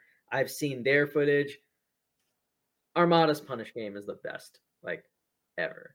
Laud doesn't hit as hard as Armada. Wally doesn't hit as hard as Armada versus Spaceys. That's blasphemy. Polish doesn't hit as hard as Armada did in 2018. Honestly, the closest comparison I could think of, just in terms of like punish game off like an opening or knockdown, is like maybe Keizu. But like Armada's foundation, his like attention to detail as a player, and like he's just like, I am telling you, there's maybe 2 or 3 players that I would consider like top players now that might like temporarily scare Armada. But I think like if you drop Armada from 2018 the way he was, and like his rock solid foundation, whether it's his Peach or his Fox, into today's metagame, like, and ask him to play a best of 5 against like all the top 50, I think there's like 7 or 8 people that are more likely to beat him than not. Like that guy was just like he's often called like an iron wall, but like I can't even. It almost feels. God, I'm just like gushing about Armada, but like watching Armada in like the matchups that he played with Peach and even with Fox to an extent, calling him like I think there's a rush to sometimes calling someone like ahead of their time, and I can understand why that's like the comparison. I think I actually use that comparison, but like even thinking about it more, he wasn't ahead of his time. He was timeless. He just like he would do things that like nobody else was doing at the time, and like I can't even say it's ahead of the time because people are like now starting to understand the things and like approaches he took to the game with like both his characters and like the matchups he played with them. And it's just like it was really astounding to look at the numbers. It was astounding to watch the game tape. And look, I'll say it. If Armada kept playing in 2018, I think he would have ended that year number 1. There was no reason to think anyone other than like Leffen was difficult for him, and Armada had better matchup spreads against everyone else. I think if he kept playing in 2019, the worst case scenario where a few more people start beating his Peach, he starts going Fox and beating them also, and he'd be a contender for number 1 that year. You know, and I'll say it. I think if Armada was active from 2019 and 2020 to 2021 and 2022, every single fucking year this guy cared about Melee, he would have been a contender for number 1. I think if he were still active, if Mango doesn't win Summit 11, if Mango doesn't steal the crown of 2021 in the most miraculous way possible, I gotta say, I don't think this is I think he'd still be the greatest player of all time. And while I don't think of him as that because of like those circumstances that happen, I also sometimes wonder like, what if he still is? What if he could just come? Like, what does that say if he could just come back and like beat 99% of the top level? It's just like, it's just incredible. It's so hard to explain to people who weren't around at the time, and I just regret that. Like, I regret that I didn't like recognize it for what it was in the moment more. But you know, it's a treat. Kodorin, top 10 player in the world. How do you react to this statement of saying that Armada could come back today and whoop everyone? Yeah, I think like 7 or 8 people that he doesn't beat in first try. Yeah. I think he would if Peak Armada came back today. Yeah, he would still do extraordinarily well. Wait a second. We had you on because you were supposed to be like, no, he gets washed. He loses to Scherzo. Because I think he beats everyone, and everyone thinks he beats everyone. We can't have 3 people who think that he beats everyone. So like, I don't think he would be number 1 if he were to come back now. This year, I also so it's like, here's the thing: is that Armada, like, even when he like during the time that he was quote unquote retired but played friendlies here and there, I saw him play like exercise for like 3 hours. Like he was still like playing a shit ton. So it's like that guy's dedication to the game was unreal. Like, and that's like the main thing that like I recognize, like when I recognize like, oh, this is like a mark of like a top player right here. It's their dedication and craft to the game. And Armada's craft was unparalleled. Like he put in more time than basically everyone else. Like I would go as far to say he would put in more time to Melee than like, if you exclude the top 5, like the bottom 5 of top 10, he probably put in more time than all of them combined. Maybe. Like, cause dude, that yeah. guy like would just abuse that poor Falcon for like 8 hours. That level 1 Falcon CPU, yeah, he wouldn't even look at chat, and he would zero to death that guy or he wouldn't even look at screen. He'd just read chat and zero to death that poor CPU. I don't do that. I don't do that. And you know, one day I hope. Like, here's the thing: is that like I don't like the reason why I don't think he's the GOAT is because like I do think he has the potential, but it's like the same thing where it's like I also think PPMD has potential, but it's like that's not really the relevant question when it comes to the GOAT arguments. Is that like, yeah, Mango's earned it because he's still playing to this day, but when it comes to potential though, it's like Armada, obviously, like he would still. It'd be so good for the game if he like, you know, came back and like the storylines are revived and like we have Armada dominating the competition today. Like everyone said, timeless, and like at least his Peach. I wouldn't really go as far to say that for his Fox, but I think there are things he did with the Fox that would translate really well to the way the meta developed. But I think for sure, like like the weird thing is like I think Armada's Fox is very clearly a secondary Fox, just in my opinion, in terms of like doing all the stuff he found annoying. But I think his approach to like Fox's combo game and like the way he would seek openings is a lot more in line, ironically, with what I think like the top Foxes are starting to head toward today. Like if I were to put it in like really broad terms and like admittedly a little like oversimplifying, I think Armada played Fox like Fox was easily the best character. And that there was nothing you could had like stop it. Fox vibes, where it's like he played it with hate in his heart. Yeah, like IBW. I think Ambi's quote was, "If Armada enjoyed playing Fox even a little bit, we get IBDW like several years early." Yeah, I mean it's hey, do you remember when IBW had such trouble versus Marth, and then he did a big Armada lesson thing, and then suddenly he was like beating Spud and stuff like this. Like one of IBW's like big matchups before he really became a player was that he was like, oh, a Fox that's good at the Marth matchup. That was like something that people looked at him for. Yeah, how could this happen? And okay, I want to be clear on two things. One, that talking about how Armada should come back to play Melee, it's probably why he's never going to come back. Yeah. And then right. two, say that Armada would whoop everyone while he hasn't played in 4 years might make Mango retire. Now, with these two things said, I do think Armada's the GOAT. That one I am not supporting. I do think Armada is the GOAT, but this is not a GOAT conversation, of course. We're talking about how well he would do today. And then there's a couple ways that you could look at this. If Armada went to Big House, just with the current practice that he's on, which I believe is playing doubles when you're drunk, I don't think he comes back and whoops everyone, right? No. Like the thought experiment that we used for this might be this type of thing of like, if he comes back as an actual return that he wants to make. And that's interesting because the way that we see Armada in today's meta, I think is shaped a lot by the fact that like you don't have to worry about Armada, right? Zane this weekend did beat 2 Peach players, but it did not show me a mastery of the matchup that would make me feel good against Armada. Like when everyone said Armada would like get destroyed by Zane, obviously Zane doesn't have to focus on the Peach matchup, but he's lost a lot. He lost to Wally, had a close set. Can I say something about that? Please, like, go ahead. I think like Zane would destroy, like come back like 28 Armada form, like versus 2022 Zane. Like yes, he would destroy Armada, and then Armada would make like very fast adjustments like 2 sets later, and then it's like and we see like because like that's the thing is that like it's not really about the current form I'm thinking about. I'm thinking about the work ethic. Yeah. Okay. So Kadoran, I love this because I agree when like in a general sense when people say, yeah, dude, he just dodged Zane and Wizzy. I'm like, okay, he'd probably lose to Zane. He'd probably lose to Wizzy. But I think that he wins, like, he goes like 7-2 on the year with them or something, right? Yeah. Like, I feel very confident in Armada if he didn't retire.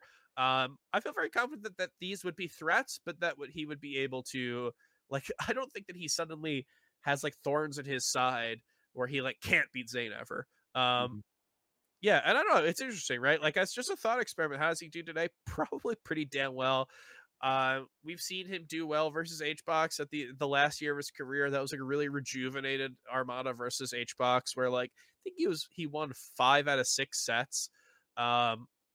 And there's nothing that makes me like there's nothing today that makes me go, okay, HBox would destroy his Fox. Like, no, I think it'd probably still be Armada favored. And we're talking so much about like the current old heads like S2J and Axe coming back doing like they're kind of having a little resurgence. What makes you think Armada wouldn't do it? Yeah, right. Yeah, I think like the really interesting thing is like we start with like there's kind of like two approaches, right? Like, what if we take 2018 Armada and just dump them into 2022? Then there's kind of like, you know, what Wheat referenced before, like, well, what if you drag Armada off the street right now and ask them to play some, which I don't think is like indicative of like how, you know, Armada's skill or whatever, right? Or in a capacity that we care about, right? But I think that what Kadoran is talking about now, and I think what we're talking about is like, let's say Armada comes back and his heart is in competing, and he has like a year to attend these tournaments. Yeah, I think you just based on everything we've seen, you'd be foolish to deny that he wouldn't immediately like he doesn't have the foundation to be the best player in the world. Yeah. It does get scary looking at these matchups because I'm like, you go through the top players and it really takes a bit for you to find someone who you're like, no, like he whoops Armada. And I don't know if you really get one because we mentioned Zane, we mentioned HBox. Leffen, maybe he whoops him. Who? Jmook. I think he'd be very tough for him. I actually disagree. I know it sounds crazy. But I think that Jmook would need to I think that he's good. He's an extremely great player. I think that he doesn't really have bad matchups. You know, say what you will about him losing a set to Axe and losing to Amsa. I do think that he figures that out eventually. And I think that's kind of similar thing with Armada. Armada really only lost to, he had that close step with Shroom, of course, that we all remember. But he really only lost to Plup Sheik when it came to that. And I guess famously, a different Sheik who ended the streak. But like he whooped Sheiks for so long. He has so many 3-0s over Plup. He had one. Honestly, well, Armada's Fox would be the one to do it. Well, okay, so tech chase. Well, this is the interesting thing is that when Plup finally won his first set, then the Fox came out. But for years, Armada had an incredibly great win percentage. I mean, obviously he won, he didn't lose sets, but just in terms of games, he wasn't dropping games to Plup Sheik for a while. Mm-hmm. He was so good in that matchup until Plup finally took a set. And then the Fox, dude, okay, the Fox is the thing where we start to talk about. If the Fox plays 2022 Fox Sheik meta, that I'm a little feel better about. I do think his Fox has always been like not the best versus Sheik. A very like utilitarian, very like that would have been my concern. Yeah, but so I guess that the thing is, I would need to see Jmook beat the peach out of him first in order for me to feel like Jmook would be a problem. But the thing is that if Jmook, like, don't you think Jmook would be very, very favored? Yeah, no, I think Jmook beats the Fox too. Don't get me wrong, but I need to see Armada pull the Fox out first. Do you know what I'm trying to say here? Give him the incentive. Because we have seen Armada's Peach destroy Sheiks, and him having, Plup losses and him having one loss to Swedish, it doesn't really make me say that his Peach versus Sheik is something that he's going to throw out the window completely. Well, don't forget that Shroom would also probably be Armada's Peach. It's just that like Armada had to use the Fox. Sure. Yeah, I don't know if I agree, but I will say sure. I was going to mention that, and I think Sheik is one of like the most evolved characters since. Yeah, I would lean on that too. Like in addition to Jmook's foundation is like his player skills, his game knowledge, and stuff being really high. I think he. I'm not saying Armada couldn't adapt and make it competitive over multiple sets, but I think he would have to adjust. I think Jmook's like familiarity with a few very like modern things in the meta and his approach to Sheik and just like his approach to playing makes him. He's kind of like.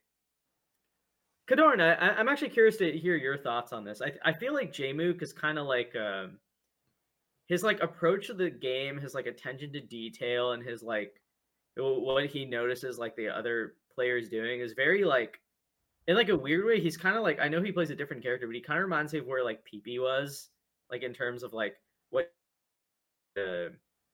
to like his approach to the game and like how he J-Mook is a yeah, mystery I to think me. those two actually share quite a bit in common. I don't like. I can understand why his tech skill is very good. Like that, like his musician background, how he practices, like that stuff makes sense to me. Mm-hmm. The way how he thinks about the game, yeah. Well, I what can't tell you. What is he like?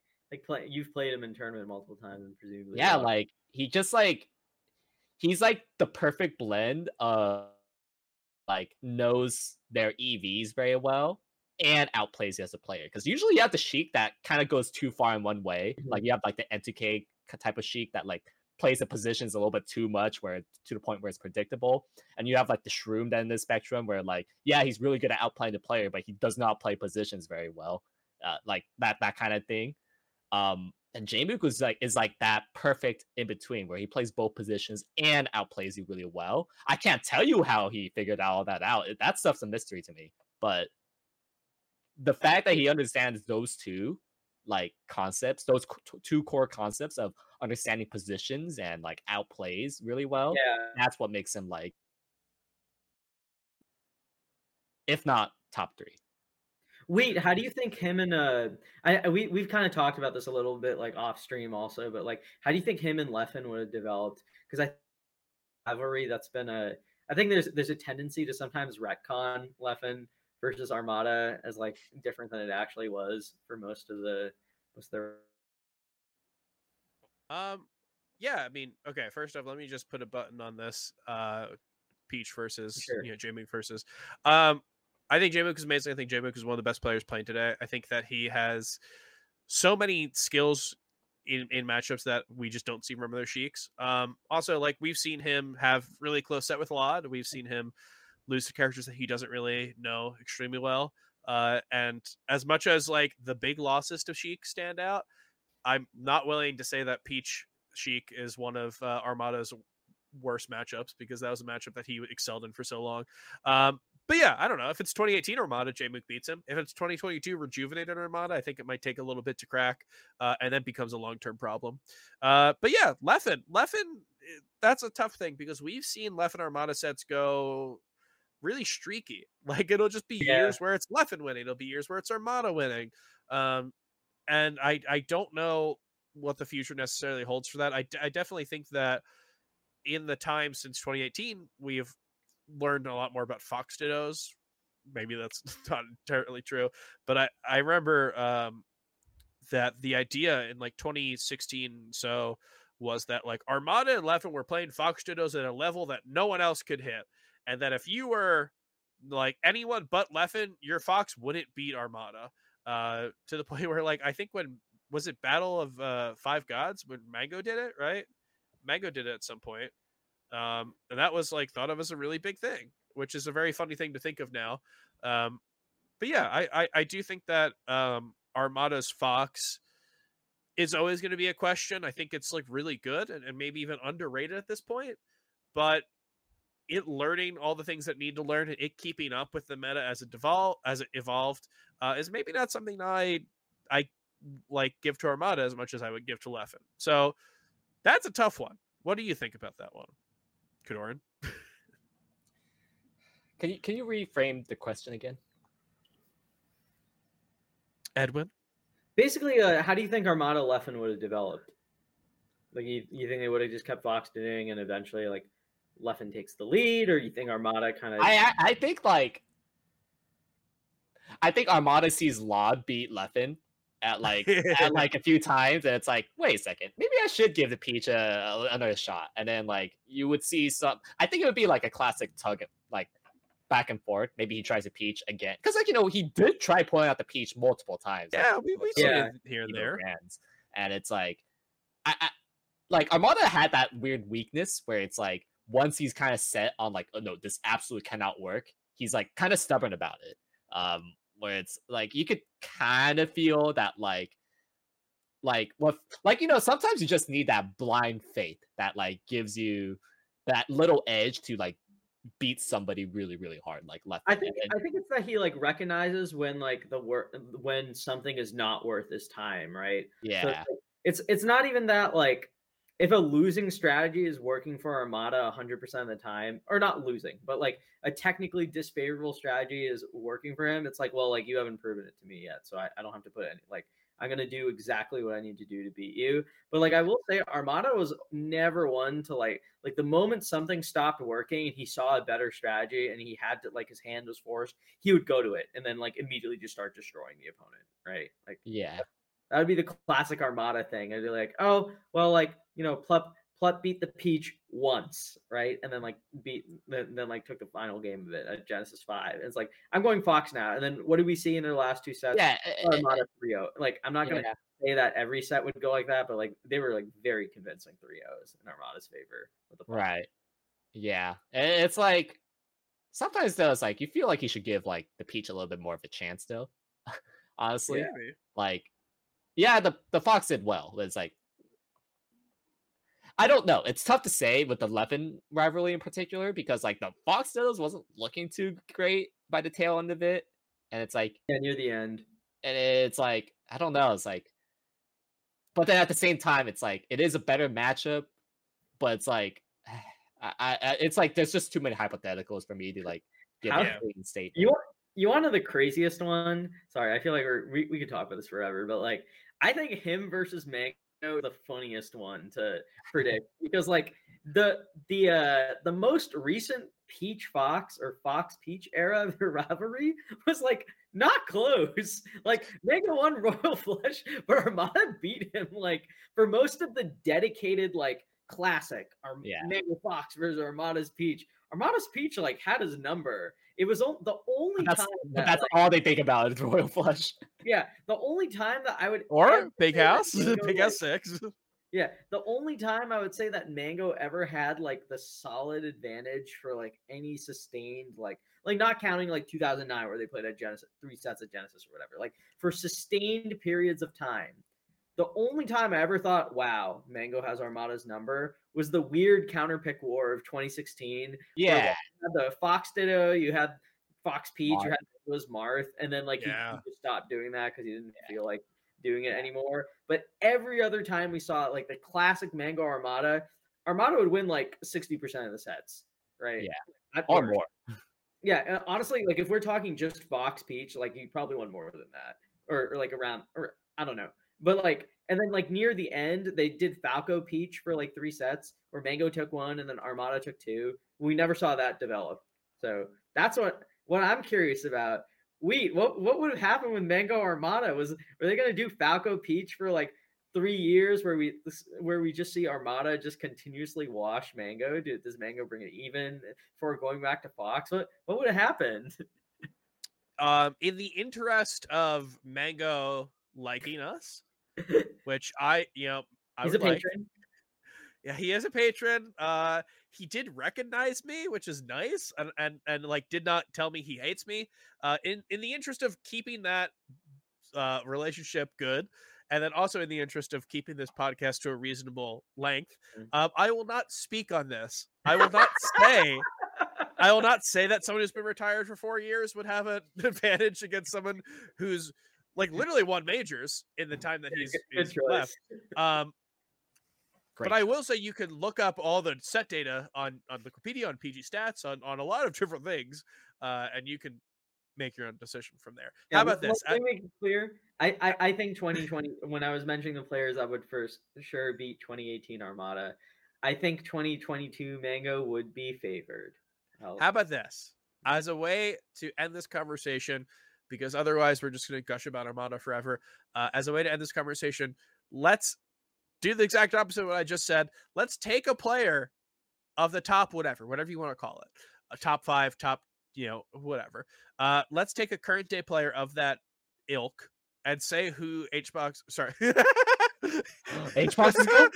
good? say who Armada would do the best versus. You might have my answer, which is Amsa's not the fun. Amsa's the right answer if you count Amsa, but I'm gonna say HBox. I think that current day Armada versus HBox, dude, it's the same exact thing. He wins 3-1, like again, like it's just he's gonna keep doing it. That's my answer.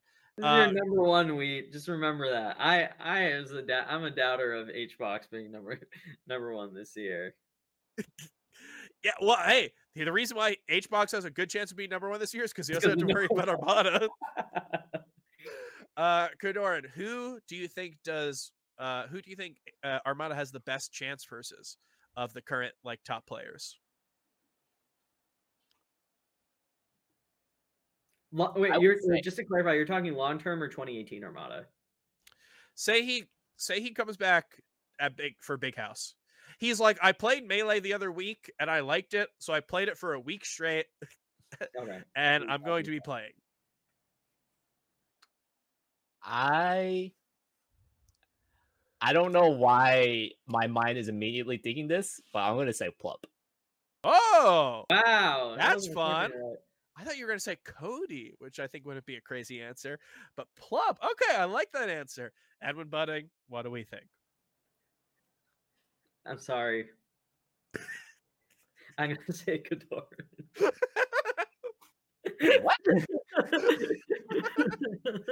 I just feel like for some reason it's just like in my heart. I've seen so many Armada versus Marth sets, and I've seen how they go.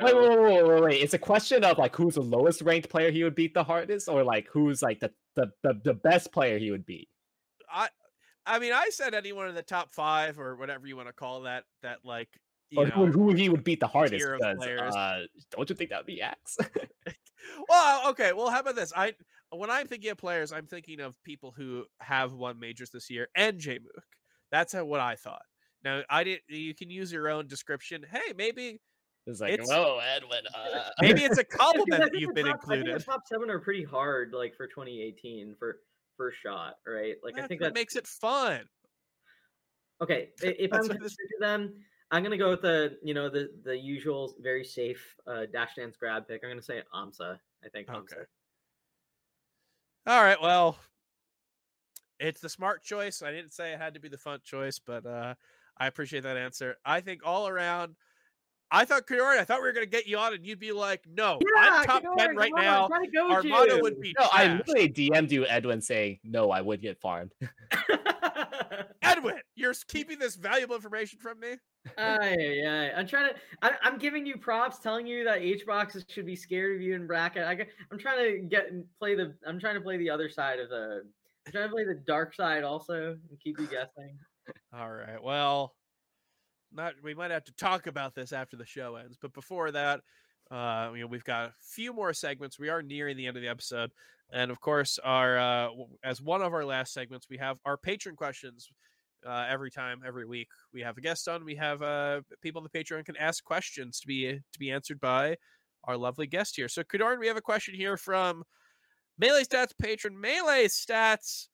Honestly, the most likable person associated with Melee Stats. He is, I think we're still calling him our intern, which is very funny.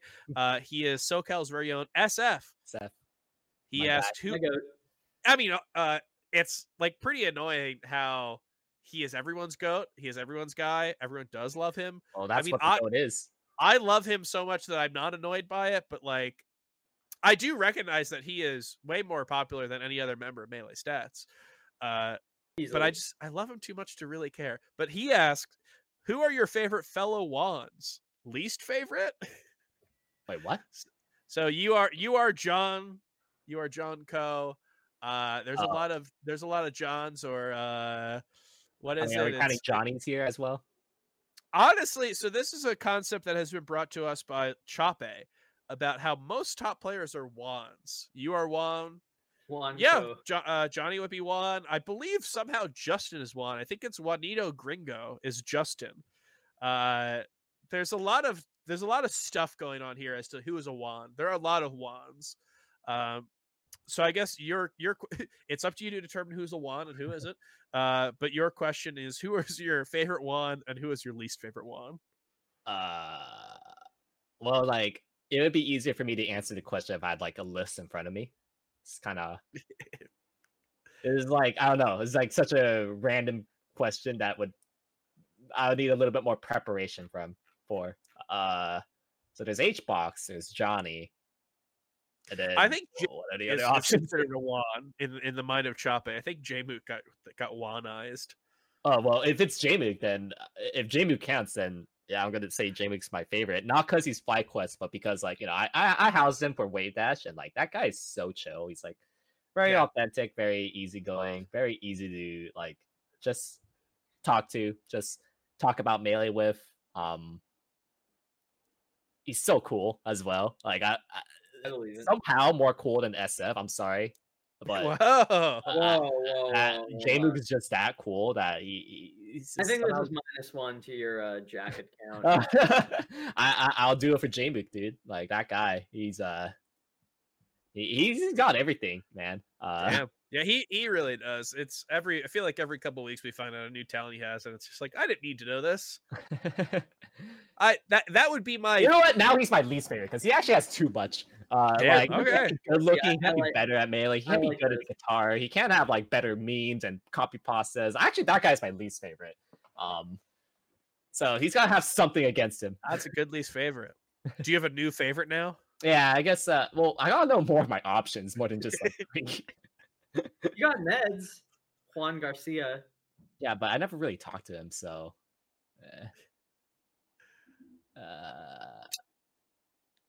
You know what? Just throw a dart at the top 50, and one of those would be considered a Juan. I bet. I like Ahmad a lot. Sure, I don't really see how that's a Juan, but great answer, Ahmad. Ahmad, MDVA Marth player Ahmad, right? Yeah, I housed him for Shine, and that guy, he's like Jameik, but he doesn't have everything. So like that Cool. that boosts him a couple of points up. Where he's also very chill, plays Marth, so that already gives him like a lot of points for me personally. But so favorite Juan is Ahmad. Least favorite Juan is Jameik, Jake. Jake Dorado. Okay. Yeah, sounds no great. context. Edwin, I think you've got a question, right? Yeah, this one's from Anaconda, another Marth player. Mm-hmm. What do you think you do better than Zane and other top Marths, and vice versa? Big question. I do not do very many things better than Zane. That is like right now one of my goals for 2022 is to eventually is like set myself very distinguishable from Zane, and that is, I've come up with some recent practice plans on how I could do that. But at the moment, the reason why I do not do very many things better than Zane is because my speed is not at his level yet. Where like he's much faster, and therefore by default he is like better than me in almost every way possible. Now that being said, there are some few notable things I do slightly better than him. Like, I know some micro positions a little bit better. I probably find tipper positions a little bit better than him. Like I think like I have a little bit more confidence in my soul reads than him. Like when I know a person, I really know them. I think maybe I'm slightly better than him at that regard. I guess I know the Luigi matchup better than him because of all my Luigi experience. Although that's like not too relevant right now, but there's that, and that's why like the gap between us is like very, very big. Like I'm not gonna toot my own horn yet too hard on this until like I can finally say that like, oh yes, this is like the things that like I'm distinguishable above Zane. Because honestly, like just quite honestly speaking, I can't really say that right now that like I am above Zane, because like my skill level right now is not sufficient to make that claim. But my goal for 2022 is like I hope that like once I am as fast / faster than Zane, there will be some things that will become more apparent.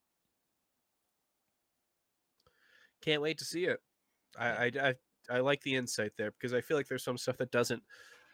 Yeah, there's some stuff that I think my main strength over Zane is that I think about positions a little bit more than him. Mm-hmm. But the thing is that Zane does it at a way faster speed than me, so it doesn't really matter. But like once my speed is there, it's like I think my positional knowledge will really shine. I love to hear this type of stuff. Sorry, I love to hear this type of stuff because I think that it's clear when watching both of you play that you play differently, but maybe not everyone's able to pinpoint everything that's different and how it's different. Yeah, so like we're it's different, great to hear it. But like it's usually not in a good way. Like, oh wow, me and Zane play things different. Well, by default, Zane's is better because he's faster.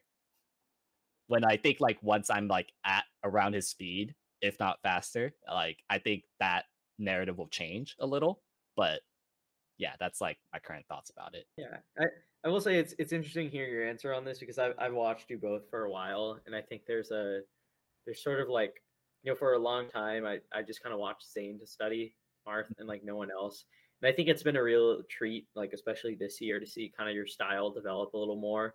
Like I noticed you move a lot more fluidly now and like faster than you used to like in the past. I think like your approach to the game has clearly changed. It's been really interesting seeing that style for you like develop. And the crazy thing is that it's still not enough. Like I've gotten so much faster the since, level's so high, right? last year that like it's still not enough for it to be like more distinguishable than Zane. So it's like that's just like how hard of a game Melee is, and just like how much work I have to do. Like I'm not saying this to like put myself down necessarily, but just like as a matter of fact that like yeah, Zane's better than me for like these various reasons, and I hope that one day I could rectify those problems. Well, on a lighter note, we have another question. This is from Curly W, and she asks, "Who is your favorite bespectacled?" Oh my God, who is your favorite anime character that has glasses? Bespectacled, bespectacled. Who are notable anime characters that have glasses? Just imagine someone who's doing this. The thing is that like I actually don't really like watching sports anime very much. Okay. Because like I don't really relate to their journey very well. Somehow. You're a competitor yourself. Yeah, which is weird. You would think I would know better, but like it's like I don't know. Also, people think that I watch a lot of anime. I really don't. That's also a little weird tidbit about me, is that like I actually don't watch as much anime as you think. People might think that, and I don't blame them for thinking that way. But honestly, I'm more of a sitcom watcher than an anime watcher.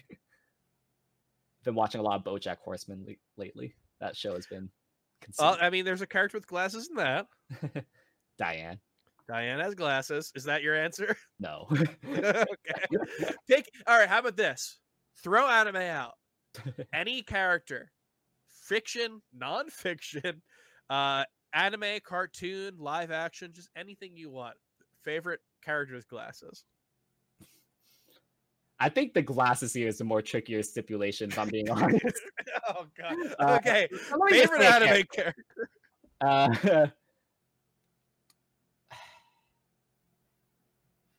I didn't expect it to be this the question. Yeah, I also. It's like, what do you two immediately think of? Okay, how about this? You take your time to think about this. Edwin has a question that's about Marth. It's going to be perfectly in your wheelhouse. You're just going to flow with information. And then while you're doing that, at the end, we'll see if you have an answer for this favorite glasses character. Yeah, this one is from Louise. She subbed lately. Thank you very much, Louise. Kadorn, who do you find to be the most challenging opponent for yourself personally, and why? I think I know your answers that comes immediately to mind, and you could probably guess them, Edwin. Who do you think it is? I think it's Face Roll. And who is the second one? Axe. No, I would have. So one is correct. It's definitely Face Roll. The other, well, I mean, like I would understand the Axe one, but the thing is like I haven't really been tested by him recently, so like I wouldn't go as far as to like assume that it would be Axe. I would also say the second one would be Mango, for like how often we play and how often he trounces me in friendlies. So it's like those two would be like for me to overcome those two people in particular. In like friendlies or tournament, I don't really care which one, but like for me to finally consistently have answers to match their speed, to like outposition them. Oh my, I could already like imagine that being some of the, because like that's why I live as a competitor. It's like the best memories and feelings I ever had playing is like overcoming something that I literally thought was impossible. Like, especially like the first time I beat Face Roll after a losing streak. Like I already beat him a couple times, but it's like there was then that like huge losing streak that like I could not beat him. And then the first time after like 50 sets in a row, it's like, oh, That was the biggest, greatest accomplishment I ever had in Melee so far. And like that feeling, I will never ever forget. And Even above beating Mew King Sheik. yes, I know that he was like Rust, but it's still beating Mew King Sheik. Like you grew it was up... like Rusty Mewtwo King, so it's like I don't care. Okay. So Fair it's enough. like, man. The And like beating up, for me right? to like go through so much like pain and suffering and hardship to like then eventually just overcome that, that's why I'm a top player. Or that's why I live to be a top player. True. Okay, I thought of an answer, by the way. Okay, I've got a. By the way, I spent this time. I thought, and by thought I mean I Googled, and I have a couple. I have a couple. I'm gonna give you a couple ideas, and if you don't want any of them, tell me your answer. But I'm just gonna throw out a couple. Peter Griffin. He wears glasses. Maybe Peter Griffin's your favorite character. Who else do we have? Arthur from Arthur. He wears glasses. That little aardvark. Velma, Dexter. There's a lot of good. If you need to ask for anything, I've got. These are the top sitcom picks, huh? So what is your answer though? In your heart of hearts. Okay. The character that I think I relate to a lot. Maybe this comes from a cringe anime that some people, I don't know, every time it's brought up, they're like, oh, I can't believe you like this anime. But like, from Boku no Hero, I think I like Sir Night Eye a lot. I'm sure that means something to someone. Yeah, but it means nothing to us. Yeah. We need Ambi on the show. Ambi will explain it. Well, also, anyways, that character, like, I don't know, he's like very serious, but like he knows a lot. He has a lot of wisdom, and like his general philosophy of like how he approaches things, combats, and like I admire it a lot. And it's a shame that like he doesn't really get that much screen time. But yeah, that would be my pick. And those are familiar with that character. Like I just like his vibe the most. If you this is you know how there's kind of like they do it in like in fighting games sometimes where they're like it's an array and it's like your definition of Shoto and it's like it has to have a Tatsumaki and a Shoryuken and a Hadoken, and then it's like definition of something else. And I think if your definition of glasses includes goggles, then Minions might be in there. You really just want me to pick a sitcom character, huh? No, I love your answer. I'm just saying, and I know people are listening to on their podcast app of choice and yelling Minions. And Minions, they are wearing goggles, but maybe there's a way where we can classify goggles as glasses. Who knows? Maybe we do an episode on this. But for now, you are through the ringer in terms of these questions. You gave wonderful answers, Kadoran. And we are nearing the end of this, but we do have one more segment. Famous, unnamed, but known by the fans as Touching Grass. You were on last time, and I believe we had this segment, but this is a segment where we talk about stuff that we've been doing that's outside of Smash, just a way to get a glimpse into our lives. Because I feel like for most Smash people, that we don't really talk about things or have like glimpses into our lives that aren't Smash related. So I'm going to do one. And I do think that recently, and by recently I mean the entire time we've done this segment, it's usually just like, what other media have I consumed instead of Smash? And one of them has been something that's been kind of taking over my life in the past couple days was I watched a lot of a YouTube series from the guy who makes Wendover Productions and Half As Interesting and all these other YouTube things. You might not know it by that name, but you've definitely seen these videos or seen the thumbnails at least. There's tons of them. This guy's like 25, which is scary, and has all these different channels with very well-made videos. So he did a thing where him and his friends, they did a bunch of travel-related games, kind of like there's like little like challenges involved. There's like it's kind of like a tag game currently. It's all these different things, but it's called Jet Lag the Game. It's very interesting to watch, and I binged. There's like 3 seasons. I binged the 2 that were out already. I watched all that I could of the 3rd one, and I even did the thing where I bought Curiosity Stream with Nebula so I could get the other episode before it came to YouTube, which is something that I've never done for any other creator. So yeah, they're pretty fun videos. But I will say, if I use that as my touching grass moment this week, I am a fool, because this week was the first week that I got to watch the Philadelphia Eagles this season. Yes, of course, we love football on this podcast, and I will try to keep the football talk to a minimum because I know Edwin will take it another 40 minutes.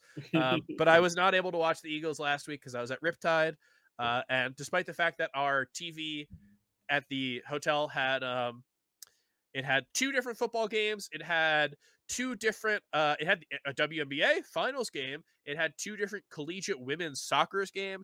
It had competitive bull riding. There was competitive pickleball. There was competitive spike ball.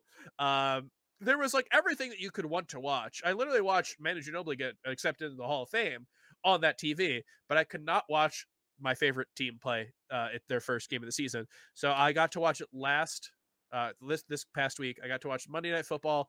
Amazing game. The Eagles, they looked great. I'm so excited for the season. Hopefully we go far and I get to, whisper sweet nothing into Kendrick Lamar's ears this entire time. But I'm very much looking forward to the season, and I had to sport my little cap. Edwin Budding, I'm hoping that you are able to concentrate whatever football or football non-football related thing into as short as the time as possible, just because I know when we get into Sundays in the fall. Okay. Yeah, I will not talk about the NFL for my part. I don't trust myself. Mostly, I've been actually I'm a little late on this, but I've been watching Rings of Power and House of the Dragon. I read I wrote A Song of Ice and Fire when I was in like college, and then I watched the Game of Thrones series. I read the Lord of the Rings books as a kid, and obviously I grew up with the movies. So it's been interesting to see these two shows and kind of critically revisit the works and like what's good about the series, what's not so great, like what strengths each one have, what each of their weaknesses are. I'm a big fan of both the Lord of the Rings and Game of Thrones universe or whatever. I think they're pretty good. I will say I've been both of the shows have been a little like unbalanced because the peaks have been really good, like with regards to like seeing the worlds presented in the source material, except on the big screen this time, is very cool. I think some of the initial relationship set up by each of the show is very good, but like I gotta say, one thing I don't like is I don't like it when characters in conflict retread the same ground over and over again. And like after an initially like very good first two episodes of House of the Dragon, the last two I saw, I still haven't seen episode 5 yet. The last two I saw were just like really bad in hindsight. And it sort of was like it kind of caught me off guard because after episode 2 I was like, this is the best season of like anything related to Game of Thrones since like the third season of Game of Thrones. This is amazing. I was really hyped. And then the last two episodes, it's just like such a nosedive in quality. But yeah, I've been watching both those shows. I've been revisiting all like my all these like different YouTube lore videos about like Middle Earth and like Game of Thrones or whatever. So it's been kind of fun revisiting all of that. I want to actually read Fire and Blood. I read The World of Ice and Fire like a long time ago. It was a big influence on my writing. But I want to read Fire and Blood for real this time. Maybe even revisit the Silmarillion another time instead of just watching YouTube videos about it. Yeah, that's what I've been up to. I read the first Game of Thrones. I read a Game of Thrones, I guess, the first in the Song of Ice and Fire. Very horny. Did that influence your writing? What influenced your writing? No, World of Ice and Fire. Okay. That it wasn't horny? That wasn't not horny? Really. Okay, not really, you say. Okay. I haven't read all the Monday Morning Marts. I don't know if I missed a kind of blue one. 18 plus. But that's good to hear. Edwin, what character are you in the Song of Ice and Fire world? Tyrion, easy. Okay, you would say that. You would be one of those guys who has the shirt where it's like, I drink and say smart things or whatever. Well, realistically, I think myself included, the way we'd operate in the universe is more like Sam Tarly. I was going to say, I think we're all a bunch of Samuel Tarlys here. But just in terms of like idealizing our best self, like, did I make that? I think I. Like for me, being a very disappointing member of my family in terms of my professional ambitions, nicely fits the Tyrion archetype pretty well. So that's what the shared pain of being disappointments would be the connecting thread there. Not anything about like being witty or whatever. Maybe we can grow to be some a couple Tomins. Tom was based. Sure. Kador, what have you been up to? Ever said that sentence? Tom was based. I'm sorry. Well, let's. What have you been up to, man? Before he's gonna keep talking, you just have to. Shut him I mean, up. like I have absolutely no idea majority of what you guys were talking about. So That's how this works. That's fine. Gonna immediately pivot away from book reading, something that I haven't actually done in a long time. I should get back into it, but I've been going to the gym 3 times a week lately, which I'll tell you the reason why I've been going to the gym. It was because so that I could impress a date, which ultimately did not work out. But I just like invested so much to the gym. I had like a personal trainer like every week, so it's like I already invested so much into it. I might as well keep it up. So that's what I've been doing to literally touch something. I mean, I guess it's not grass, but it's gym equipment. So like you could argue that has tangible benefits. My touching grass moment was watching YouTube. So, well, I did watch the Eagles and they play on grass. So, yeah. So you are doing something cooler than me. I don't know about that for sure, but it definitely has some tangible benefits. Some scientific articles would like to argue, and I would hope that they're right. I've been eating a little bit more. I don't know if you could tell by my stature, but like I don't weigh the most, so gaining weight is good for me. And I've been getting into this game more and more called Slay the Spire. Some people think it looks like a game called Blur. That's not true. The main reason why I got into the game is because of Artosis. Because like I'm an avid follower of him. I keep up with a lot, like the super major StarCraft Ruger attorneys, and in one of the podcasts he was like, "Oh yeah, Slay the Spire. Like I got on my phone. It's like super fun. And I love like trying to figure that out. I'm like, huh, okay, I'll try this out." And I know Blur is into it, so like there's gotta be some merit to it. And like one thing I just didn't know is that you could get it on the phone, because I wasn't really interested in like sitting down a PC and play anything that's not Melee on a PC. I don't know if I'm the only one that has that problem, but I have trouble booting up other games on my PC. So I've been playing it so much on my phone that like I've been grinding upwards to Ascension 20, which is like the highest difficulty in that game after like 100 hours. Been playing it since like summer, and like right now I'm like I just feel like that constant progression in that game that's like so rewarding and so addicting at the same time. And I play it a lot, especially in flights, where it's like one session's like typically an hour. It's just in like an airplane flight, and that's how like I'm able to take like a red eye and still stay up because I'm just playing Slay the Spire on my phone. So that's been the other game I've been very, very addicted to lately. And oh, my friends in chat. I played Valorant for the first time last weekend. Oh wow! I guess at that game, but yeah. Well, you're on the grind. It is good to hear that you are becoming more like Blur by the day. I visiting his own little ruins. Blur and I talked a lot about ruins on this very fabled. Okay, I said this, so it was about an hour, maybe a little longer than an hour shuttle from the resort, from the Kalahari Resort to the Cleveland Airport. I think if we recorded that, I think that goes viral. We were on some ideas. We were going places, man. It was insane. You would have made a video by now about all those topics, these complicated philosophical topics. We were explaining some crazy things. He said that if you don't want to be immortal, you're dumb. And I was like, okay, I guess I don't really want to live forever. But did morality come up in conversation by any chance? Okay. This is Kador, and I've had fun in the podcast. Kador, where can people find you? If people want to follow you, where can they find you? Yeah, they can follow me on Twitter, Kadoran at Kadoran SSB. They follow my Twitch, my YouTube, whatever. Follow my TikTok. It's tiktok.com/Kadoran. And yeah, it was really fun talking to you guys. Of Where, course, where it's do really we? fun meeting you. Where does the viewer follow us?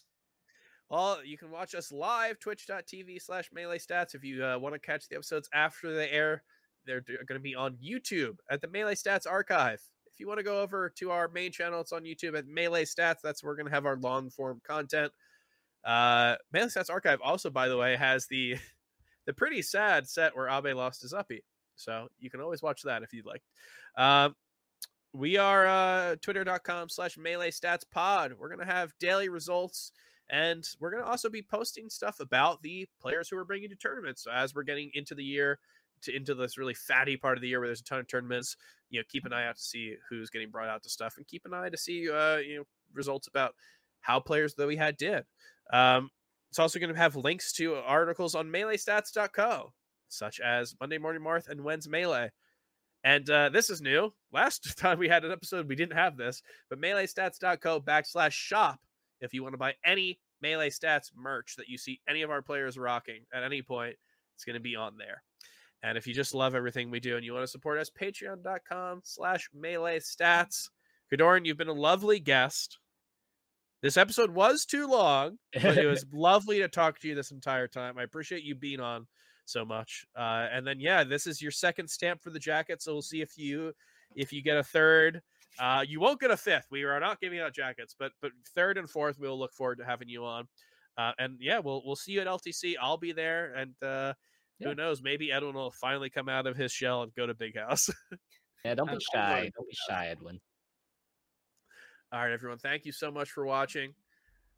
Four-side fights will be next week, but we'll be on the week after to recap LTC and talk about what is going to happen at Big House. It's going to be an insane episode. I can't wait to talk about it, but we will have to wait. See you guys then. Peace. See you guys.